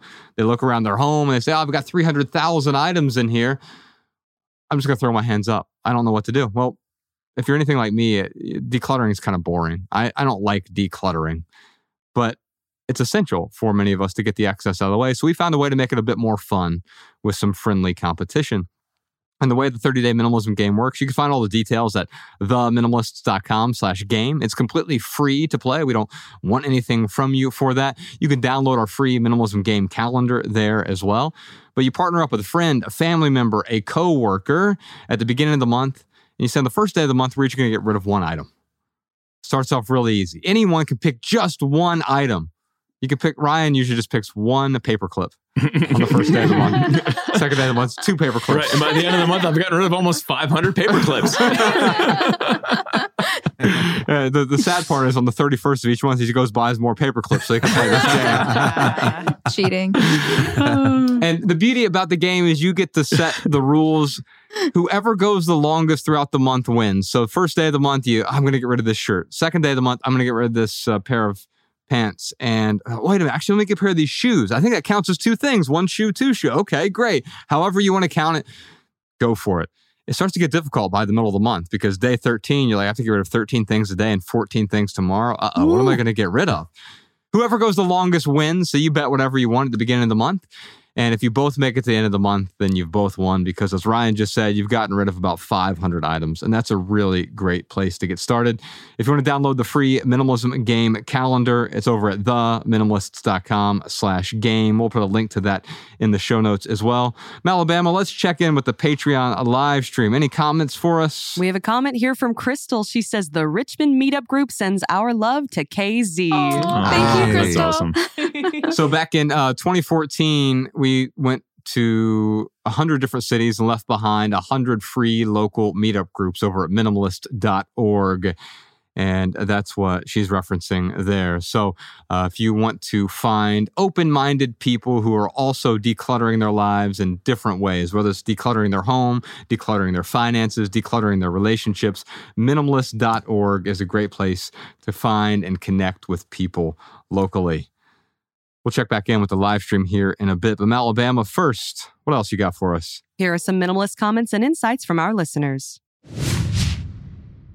Hi, my name is Erin, and I live in Salt Lake City. And first off, I wanted to thank you, all the Minimalist team, for your podcast. It continually helps me simplify my life and to recognize that simplicity and minimalism is a journey and not a destination. It's something that I have to continually work at.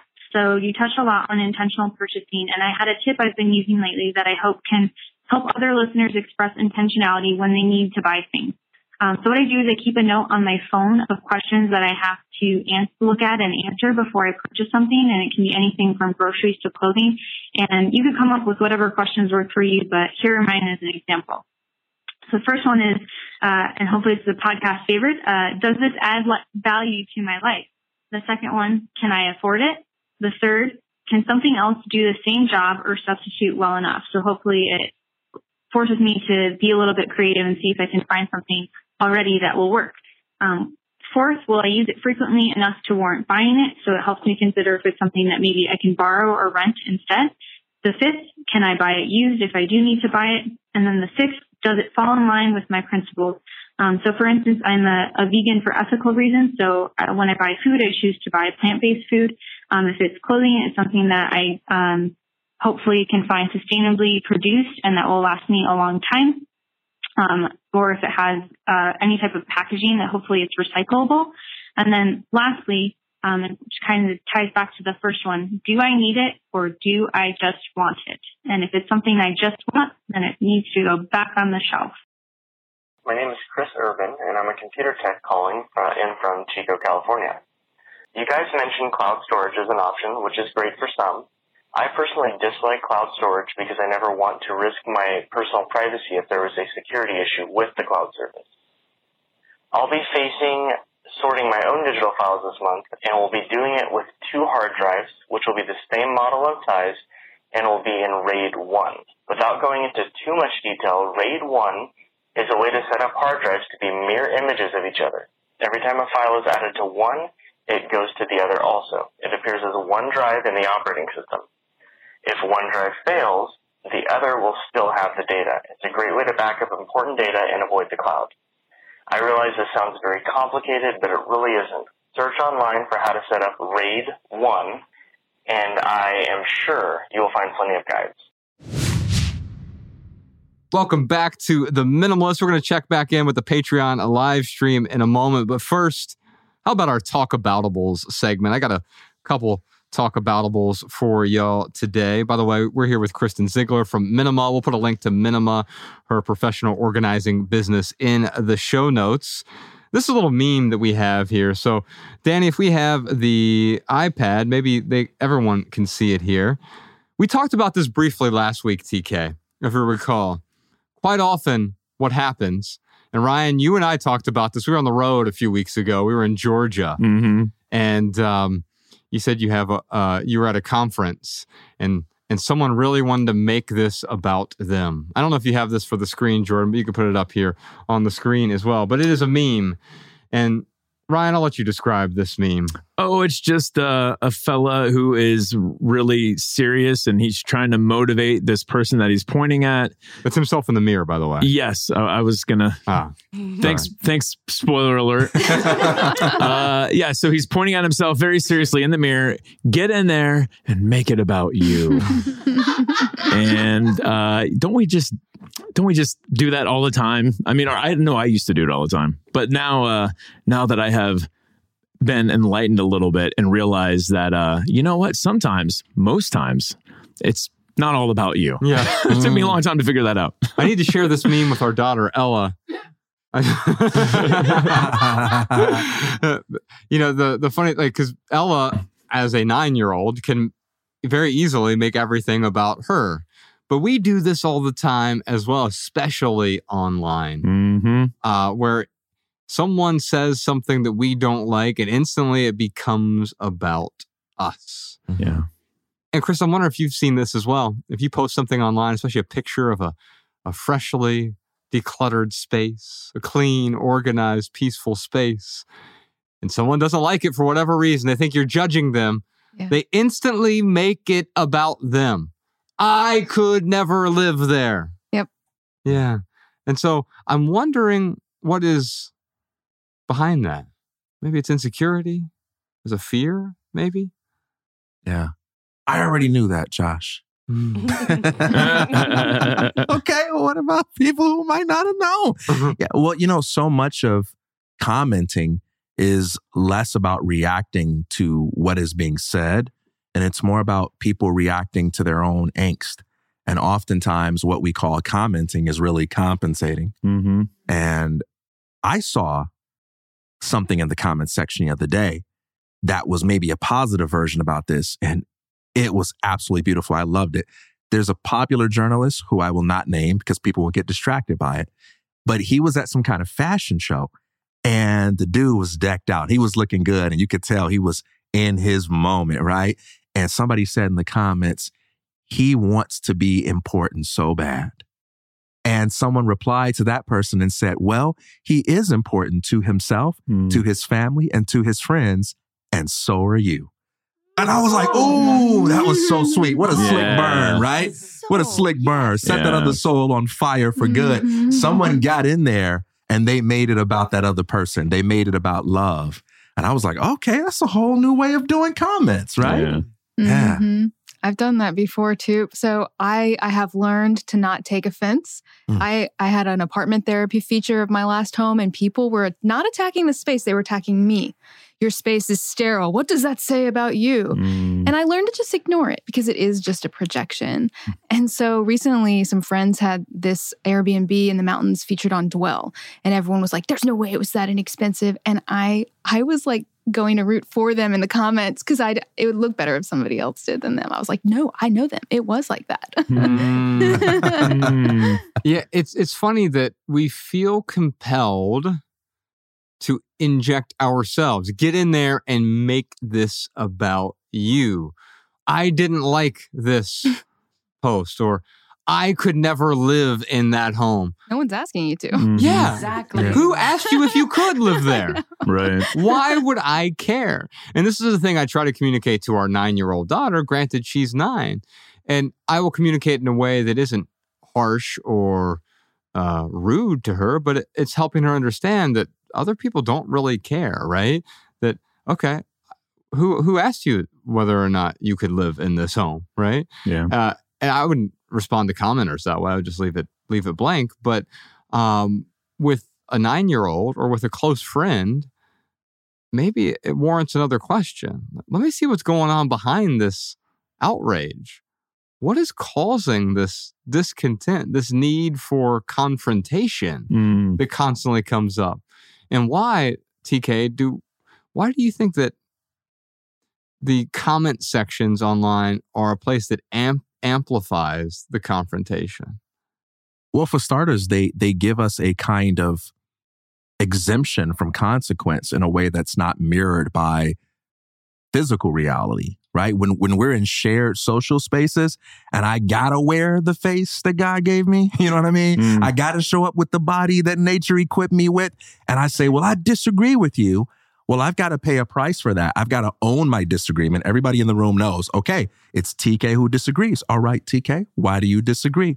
Let your ideas stand on their own feet. But when I can put on that mask and I can wear a fake name and I can hide from consequences and no one sees me, not only do I get to say I disagree, but I get to say, and I don't like you anyway. And I hate the way you look and smell. And I got all this stuff in me that I can let out. It's kind of like the movie Purge, where they say we're going to shut down the government for one day and everybody can purge all of the stuff that's inside of them. And you see people get so evil and so dark. I feel like the comment section is a daily playing out of that horror film Purge, where people go into the comment section and they let out all of the stuff, the pent up suppressed emotion and angst that's inside of them, and they can just dump it on you. Yeah. Well, I mean, when someone challenges something that you believe to be true in your own life, or a preference that they challenge a preference that you have in your life, like first, people don't want to be wrong.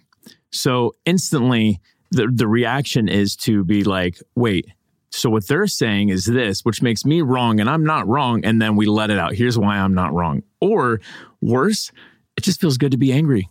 Like for whatever reason, like people love to just project their outrage. They participate in recreational outrage because it feels good. They feel like they're standing up for something. Well, you know, I'm standing up for this point and I'm doing something good for the world. When if that's all that they're doing, it's kind of less than nothing, because when I look at those comment sections, I can't take them seriously, because that is a world of anonymity that, for all intents and purposes, is a very fake section underneath those videos or posts or whatever it is. Except for you, patrons. We appreciate your comments. Well, it's funny you bring that up, because they're the absolute best of the best when it comes to the comments, because these are people who are invested. They have skin in the game. Yeah. Most of them have pictures of themselves. If you don't, hint, hint. But just saying that, like, they love to participate, and because they have skin in the game, the comment section is so much different than when you go to YouTube and there's 1 million views on something and 100,000 toxic comments. And even fewer people call in and leave a comment or send a voice recording, which you can send to podcast@theminimalists.com. And every week we air listener comments and tips and insights from our listeners, because there's the desire to contribute to the rest of it, become part of this community, is different from being, and you can even, by the way, you can contribute through anger. Sometimes you might be angry about something that's going on with the environment, or just with having a messy house or whatever. Sometimes that anger is contribution in a way, in a roundabout way. But I agree with you, Ryan. I think quite often people find certainty in anger, that they're at least certain they can feel that emotion. Yeah. And therefore I'm going to comment in an angry fashion. Yeah. I've got one more talk aboutable for you. This one is, so many people sent me this TikTok video. This is of Jerry Seinfeld, and he has a problem with books. Uh-oh. So good. So forget about the books. Did you read them?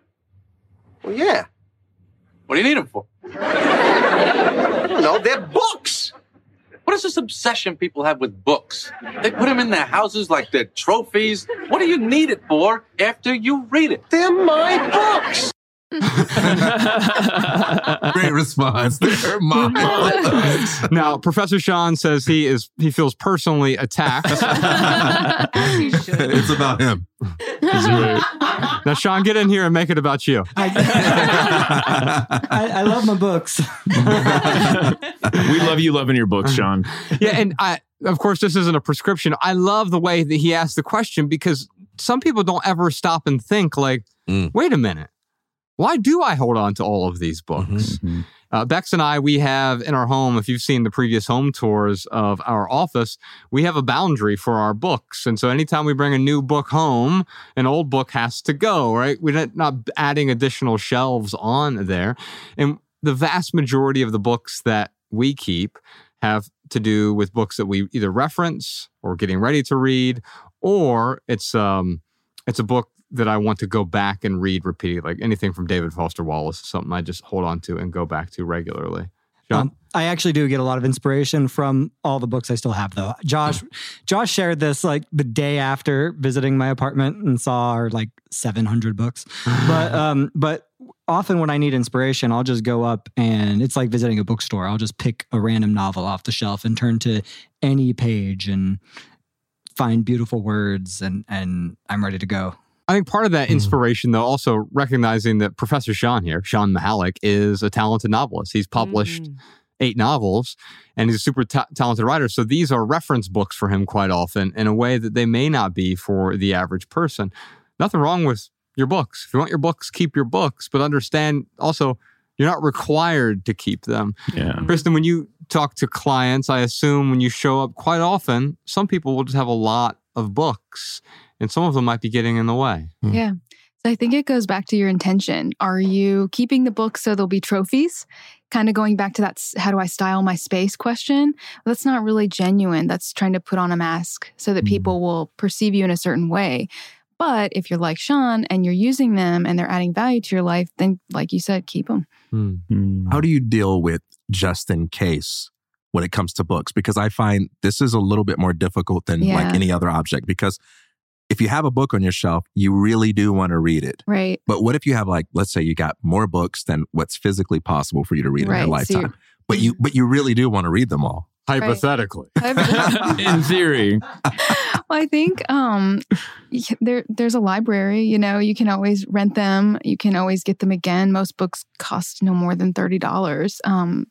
So yeah, I think you have to be honest with yourself of like, what am I realistic? What do I feel like I should read that maybe I'm not really getting to for a reason? Someone told me I should read it or get a lot of value out of it and I don't actually want to, versus, yeah, I'm really wanting to read these books. I don't know if it was y'all, but someone said something like, if you get halfway through a book and you're not enjoying it, just let it go. Yes. I love that. Yeah, because I've pushed through some books before, and if it doesn't grip me in the first 8 pages, I tend to just set it down. Yeah. Bex and I, we will often go to our favorite bookstore is up in Ojai. It's called Bart's Books. And Ryan, you've been there. It's an outdoor bookstore. Cool. So it's outdoor, indoor.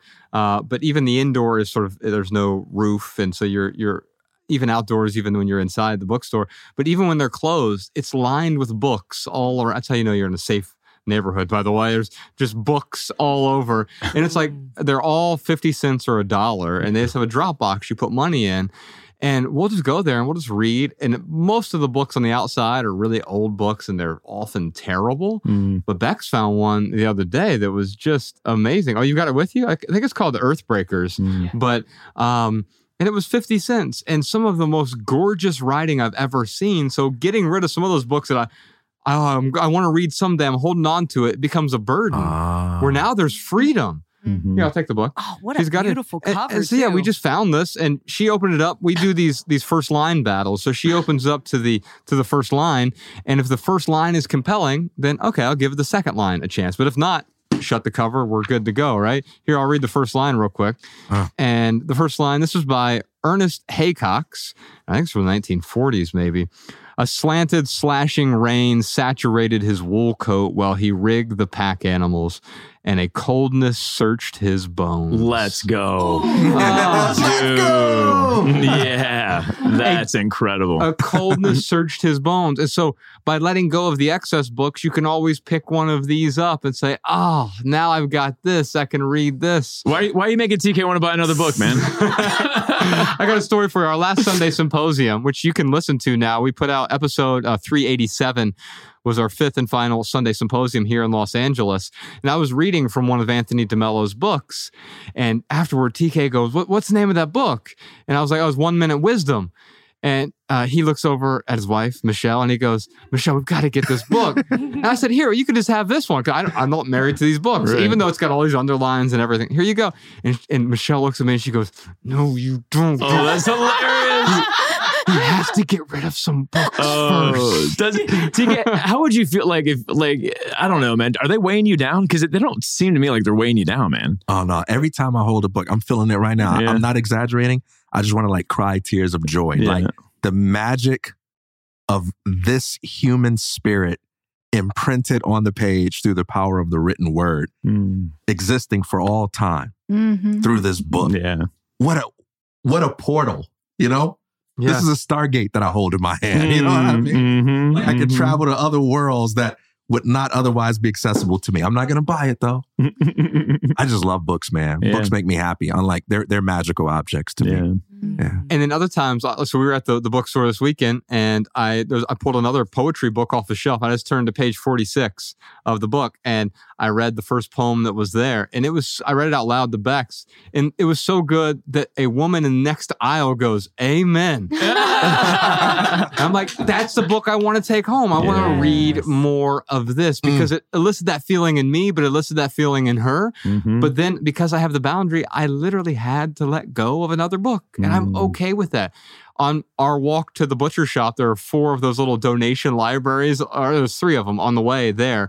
And so if I need to get rid of a book, as I'm walking, I'll just bring a few books with me, put them in that little free library, and now someone else can read the books that I'm done enjoying. Yeah. I do that when I walk my dog because there's 2 within walking distance of our house, and there's always such good stuff, and I'll peek in there and go, "Ooh, let me trade those out. That's nice." Yes. Let's move on to some impulse purchases here. If you have an impulse purchase question, it really helps if you send us a voice recording. Just email it to podcast@theminimalists.com. Also, if you have an amass it or trash it, something you don't know, should I get rid of this book? Should I get rid of this blender? Should I get rid of this thing?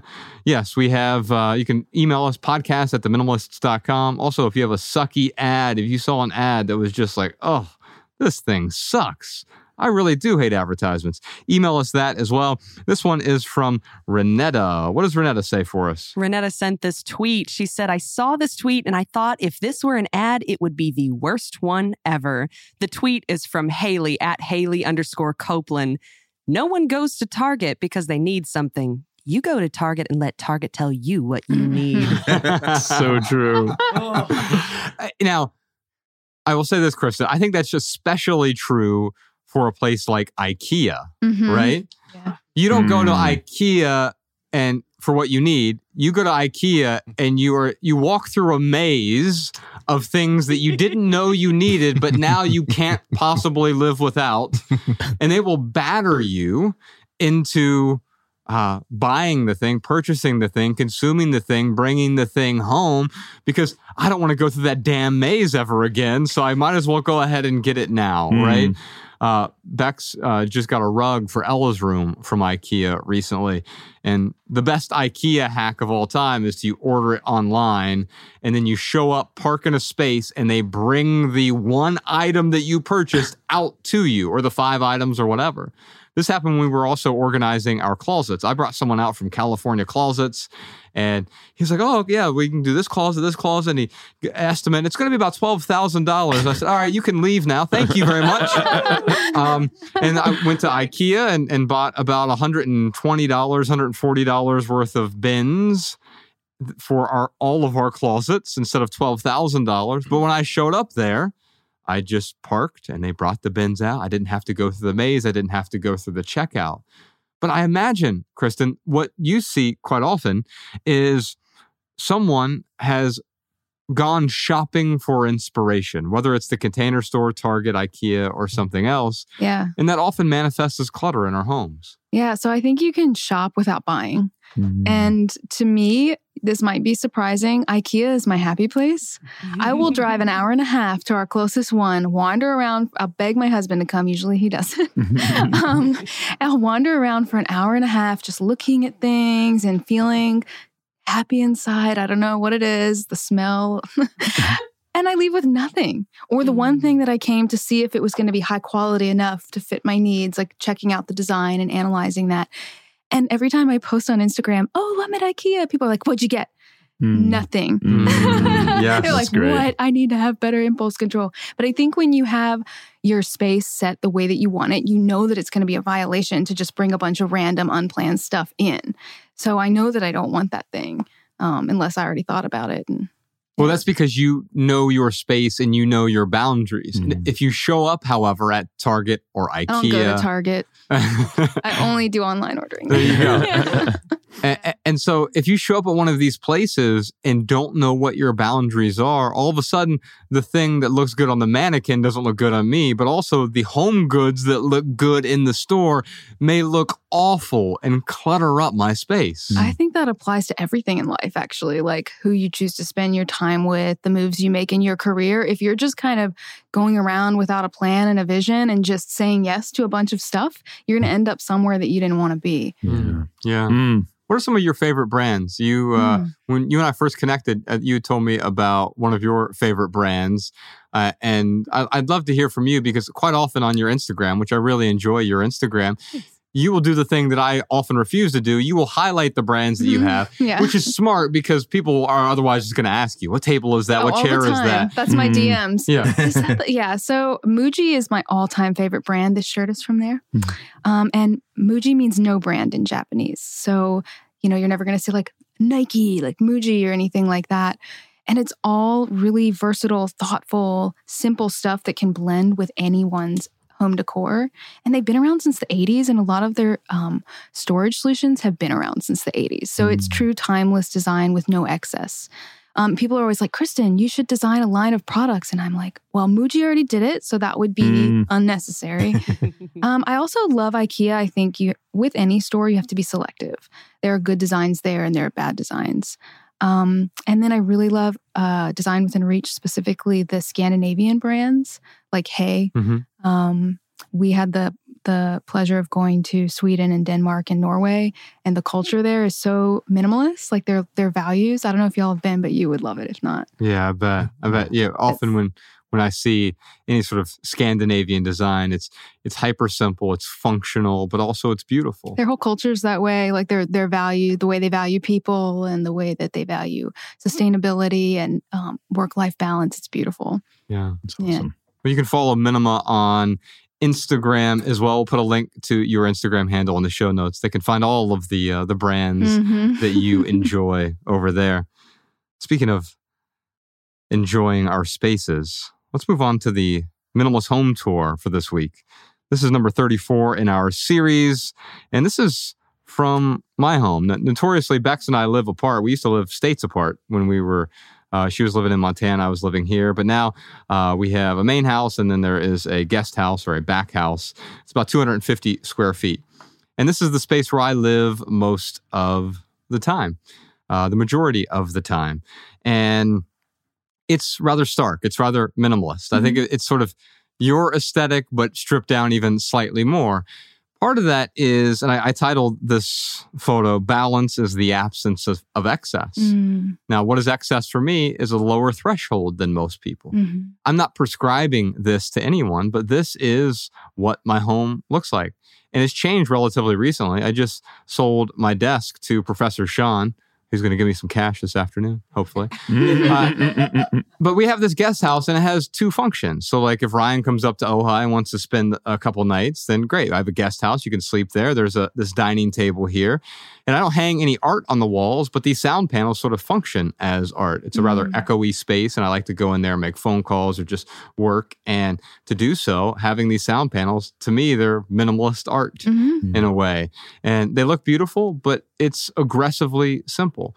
And I think the details are especially important when you get down to this simple. So like a simple Nelson light that is there above the table, and these simple chairs from Beau Concept, or this tables from Design Within Reach.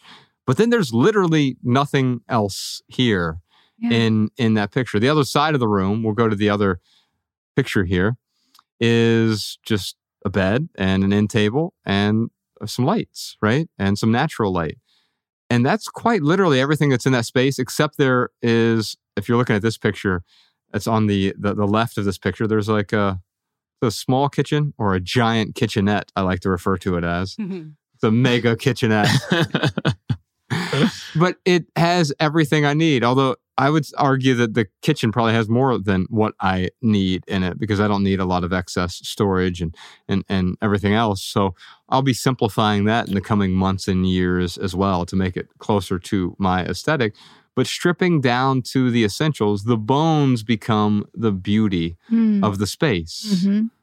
Yeah, and I noticed that you lined up the artwork with the top of the windowsill. Yeah. I assume that was intentional. Yes. Yeah. Very nice. That's the kind of stuff that I think about. Like, I always look for the architectural lines in a space and try to make things relate to one another, and that creates a lot of balance. Yeah. Yeah. I think when we pay attention to these details, that's what I love about your Instagram account and your website. You have a love for the details. Yeah. The beauty is essential, but also finding the things that are functional and making sure they're beautiful. So you're combining the form and the function is so important. Quite often, here's what happens. We try to beautify our space with the things that have no function at all. That's why I like the sound panels in a space like this, is because to me, they're beautiful. They clean lines, just real simple, but they also have a function. They dampen the sound in that space. Yeah. However, quite often what we'll do is we will say, all right, I want some things that are beautiful in my space. Here's some artwork, here are some plants or whatever. And those things can be fine. But then the other things that are functional, they'll be ugly and cumbersome. And they're kind of like, they become clutter visually. Yeah. Even if I still use them every day, I don't feel great about using them because it doesn't match the things that make the room beautiful. Yeah. So I feel like my background is in architecture, and I feel like there's this missed opportunity in terms of levels of design. You have urban planning, architecture, interior design, and then that's kind of where people stop. But where my mind continues is the opportunity of the inside of a drawer or a cabinet creating beautiful arrangements. And that's not for everybody, but that's where my joy lies. And you don't have to be rich to do this. I actually found minimalism when I was unemployed. A lot of it has to do with arrangement, but then also selecting the best possible thing that you can afford. You all talk about that a lot. So that's why I love brands like Muji, because they do have these beautiful, affordable things. And I open up a drawer and I'm like, yes. So, and then I look up at my wall and I'm like, and why shouldn't your home be a sanctuary like that? Yeah. I often think about my storage spaces like cabinets or above the laundry machine or whatever it is, that I want it, if someone were to open it, that someone usually being me, I want it to be similar to a retail store. Not in the sense that I have a large inventory of things, but everything's facing a particular way. Oh, yeah. Because in retail, Ryan and I worked in retail for a really long time. It's all about the presentation. Mm-hmm. If you want a customer to feel welcomed in the store, you present things in a way that is aesthetically pleasing. Oh, yeah. Well, why don't I do that at home as well instead of just cramming a bunch of things into a cabinet? Why do we think our home isn't important enough to take the time to do that? When it's the most important. It's the most important. Actually, whenever someone comes over to my space, the interiors of the closet are part of the home tour. I'm like, and look at our shared closet. Wow. And then everyone always goes, I don't wear half of my clothes. I bet I could get it down to that. Yes. That's exactly it. And being in a 250 square foot space most of the time, which by the way, I'm not prescribing this to anyone. Bex and I are extreme introverts and we like having our distance, which makes our time together better. And we've been fortunate enough to be able to do that, where we have it's a garage that's been converted into a 250 square foot back house. Part of that is I don't have the space to accumulate a bunch of things. And I still like to feel like there's open space there, right? And so having even fewer things gives me that feeling of open space, that freedom of open space. I feel freer when I own fewer things. I feel lighter when I subtract. Whenever I add, I start to add anxiety. I start to add stress. I add discontent. I add overwhelm.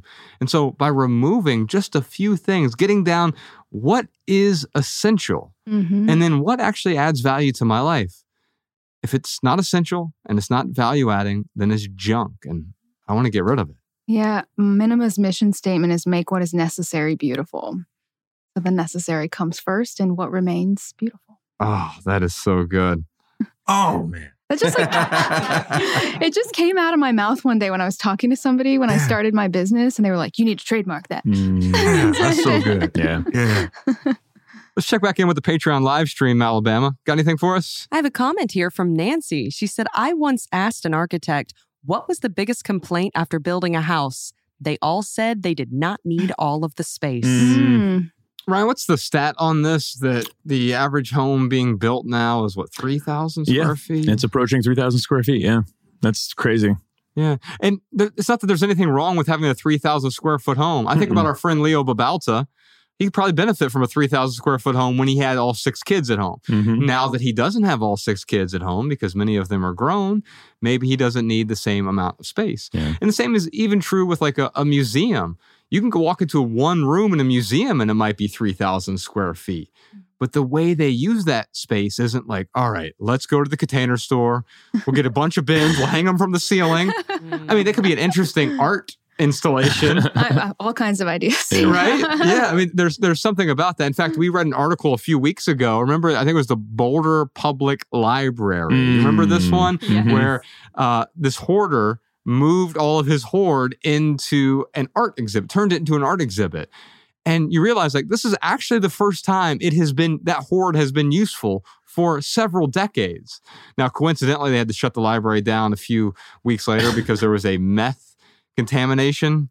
I don't know if it's related to the hoard. Who knows? Yeah, who knows? Who knows? Speaking causes meth. Yeah. Don't quote me. Speaking of articles that we read, we have this little segment we do at the end of the show. We call it More About Less. From Alabama, we've got this article here. It is called How to Radically Declutter Your Home in Preparation for a Big Move.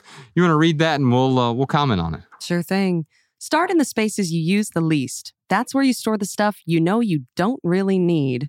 Pausing right there for a second. Kristen, when you approach a client, is that often how you start? Hey, where are the spaces that you use the least? Because you know that's where the most toxic hidden clutter is. In some ways, we always talk about starting with the spaces that are going to be the easiest, because then you're going to build up your decluttering muscle. Like, don't start with paperwork. Don't start with keepsake. Start with the kitchen or clothing, things you use every day. But actually with a move, it can be in reverse, because you don't want to pack up your kitchen if you're moving 2 months from now. So like the attic or the garage, if you have those spaces, or like a guest room, that's a good place to start. So I would say that's pretty on point. Yeah. Alabama? Downsizing or getting ready to stage your home for sale? You need to strap on your big kid pants and get radical about clutter. Think Marie Kondo on steroids. I'm just imagining Marie Kondo on steroids. Yeah. He's just so jacked. Marie Kondo, if you're listening, let us know how much you can bench. This article, by the way, is from stuff.co.nz, or NZ, as they would say. So, yes, I mean, the KonMari method on steroids, I get that. But what we're talking about here specifically, Kristen, is we're talking about decluttering before a big move. It's sort of the inverse side of Ryan's packing party. Like, before you pack up everything, you know there's some things you don't need to pack at all, probably, right? Yeah. Is there a box that's followed you around from house to house to house, and now it's going to follow you around to your next house? Well, now's a good time to probably let it go. Yeah. But quite often, you unpack for folks. What are some of the weirdest things that you unpack? Well, we have a confidentiality agreement with our clients. Gosh, I don't know. I don't know how to define weird. Yeah, great question. Great question. So quite often when I was dealing with my mom's stuff, that was my first sort of entry point into minimalism, I realized I was going to hold on to all of it just in case, right?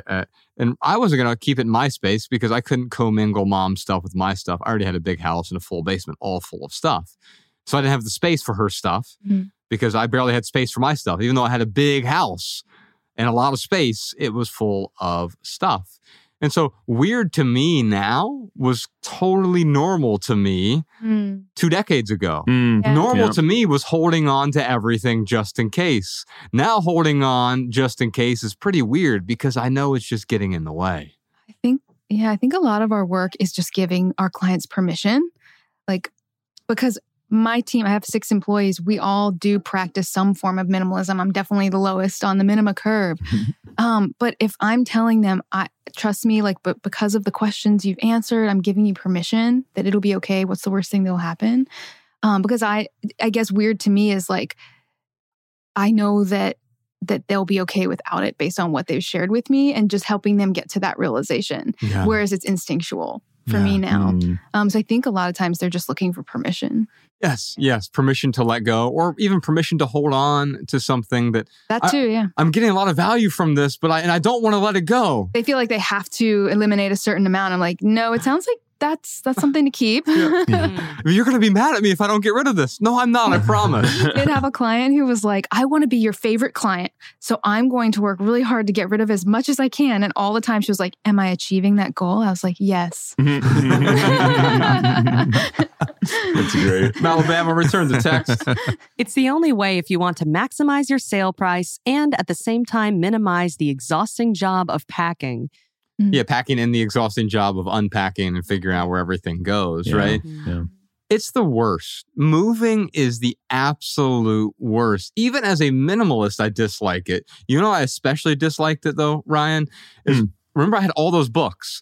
So I was moving to this new condo in Dayton, Ohio that I was renting, and I had like 2,000 books. And books by themselves, I hold up one book, it's not very heavy. But you fill a giant box with a bunch of books. The box is so heavy. And I remember I was jumping out of Ryan's Toyota truck at the time, and I had this giant box in my hands. As soon as I jumped off, I threw my back out. And I'm like, what a metaphor. Yeah. This is what our stuff does to us. It paralyzes us. Yeah. Breaks our backs. Yeah. You want to know why I'm a failure today? Books.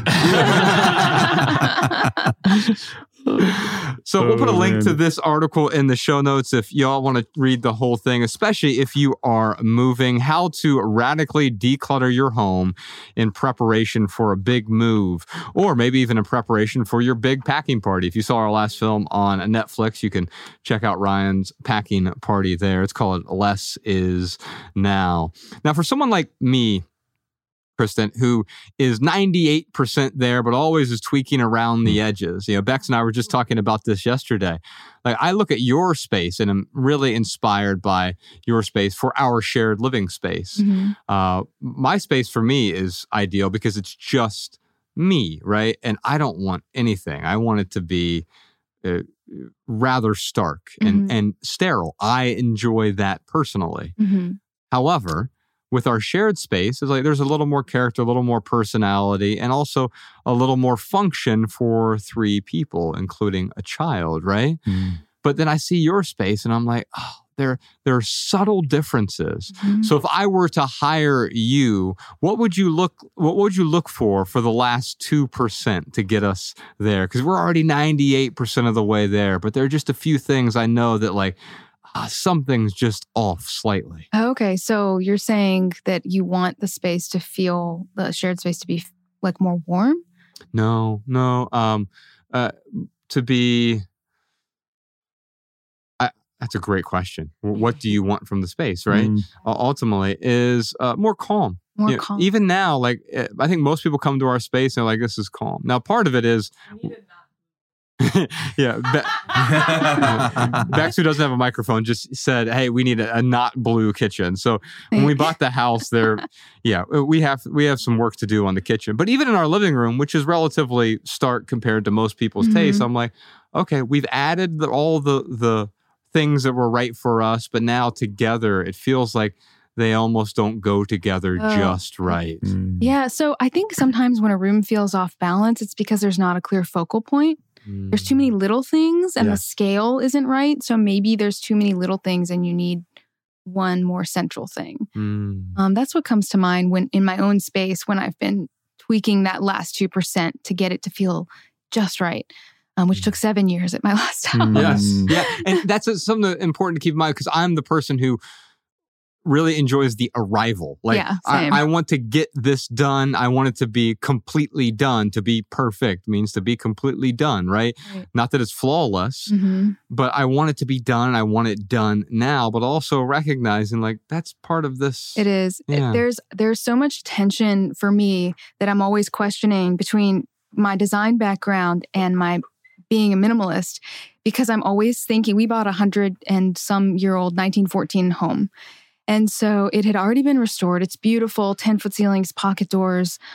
wavy glass, and we restored all the trim and the floors and painted and did all that. But now I'm like, I hate our kitchen. Like when you said the blue kitchen, I was like, our brown kitchen from the 90s or whenever.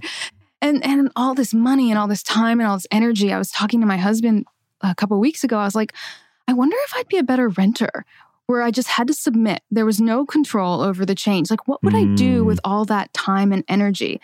But at the same time, the tension is that I love having those projects, but that I want to finish. Yes. But I think I'm lying to myself if I say I don't love the journey and like the struggle and the challenge and the figuring it out and the trying and failing and trying and failing until it's just there. Yeah. Yeah. Well, I got to head on over to minimaonline.com and hire you for a session. Maybe you can get us to the last 2%. I'd really appreciate that. Yeah. For our added value segment this week, Ryan, you are absolutely going to love this. Originally, my added value was there is this Kanye West AI generated music. Have you seen any of this? I have not. It's only a couple weeks old at this point. So keep in mind, this is the worst it's ever going to be. Yeah. It's just going to get better from here. Yeah. But there's this guy, I'll put a link to this in the show notes since we didn't get to play it. There's a guy who is creating Kanye West covering other artists. The one I was going to play today was from Coldplay. It was one of Coldplay's most famous songs, but and it really sounds like Kanye. Yeah. Danny and I were talking about it. It sounds like a reference track. It's like he didn't go in the studio and record a perfected version of it, but it's like, oh, I didn't know Kanye was the original person who created this, and then Coldplay actually went in and perfected. That's what it sounds. It actually sounds like him. We were playing a bunch of different songs, like Drake songs performed by Kanye. Yeah. Call Me Maybe was by Kanye. It was awesome. But that's not what we're playing for you today. One of my favorite albums of this year so far is by Ruston Kelly. You may know him from an album he put out last decade, one of my favorite albums of the last decade. It was called Dying Star. His new album is called The Weakness. And a lot of this, I think, has to do with his divorce. He got divorced from Casey Musgraves in the last few years. And there's a lot going on in this album, but it sounds to me like Nirvana recorded a light country album. It's not real twangy, but it feels like Nashville. But Nirvana in Nashville. The song you hear right now in the background, this is Hellfire from Ruston Kelly's new album, The Weakness. That is our show for today, y'all. Big thanks to Kristen Ziegler at Minima for joining us today. Ladies and gentlemen, Kristen Ziegler. Thanks so much for coming. It was a pleasure. So grateful to have you here. On behalf of Ryan Nicodemus, TK Coleman, Malabama, Podcast Sean, Jordan No More, Professor Sean, Danny Unknown, Post-Production Peter, and the rest of our team, I'm Joshua Fields Milburn. If you leave here today with just one message, please let it be this. Love people and use things, because the opposite never works. Thanks for listening, y'all. We'll see you next time. Peace.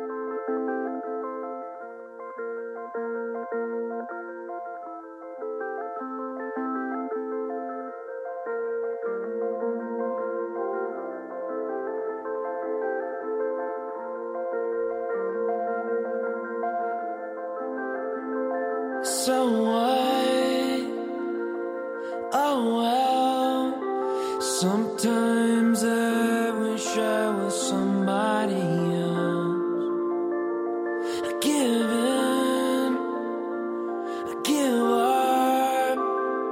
Maybe don't and just wish me luck. If hellfire's freezing all the rain through the ceiling and it falls into your mouth while you're sleeping, cough, choking, whisper if the rock gets twisted in your throat. Don't be stupid, stop your weeping. So what? Oh well. Sometimes I wish I was somebody else. I give in, I give up.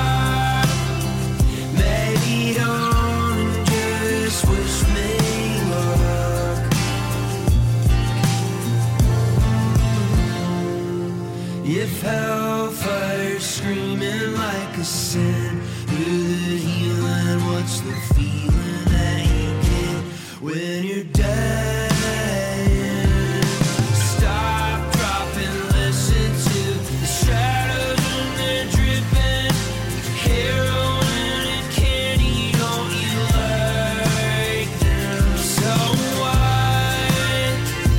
Oh well, it's so easy being somebody else.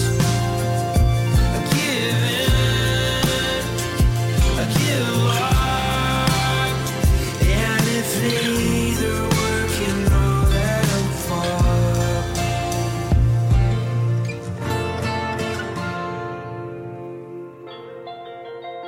So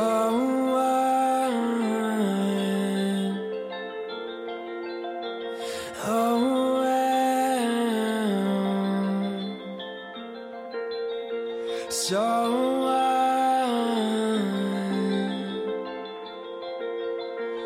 oh well.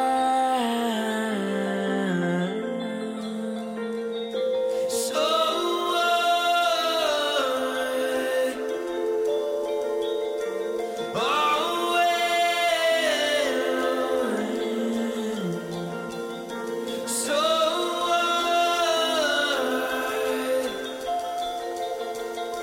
oh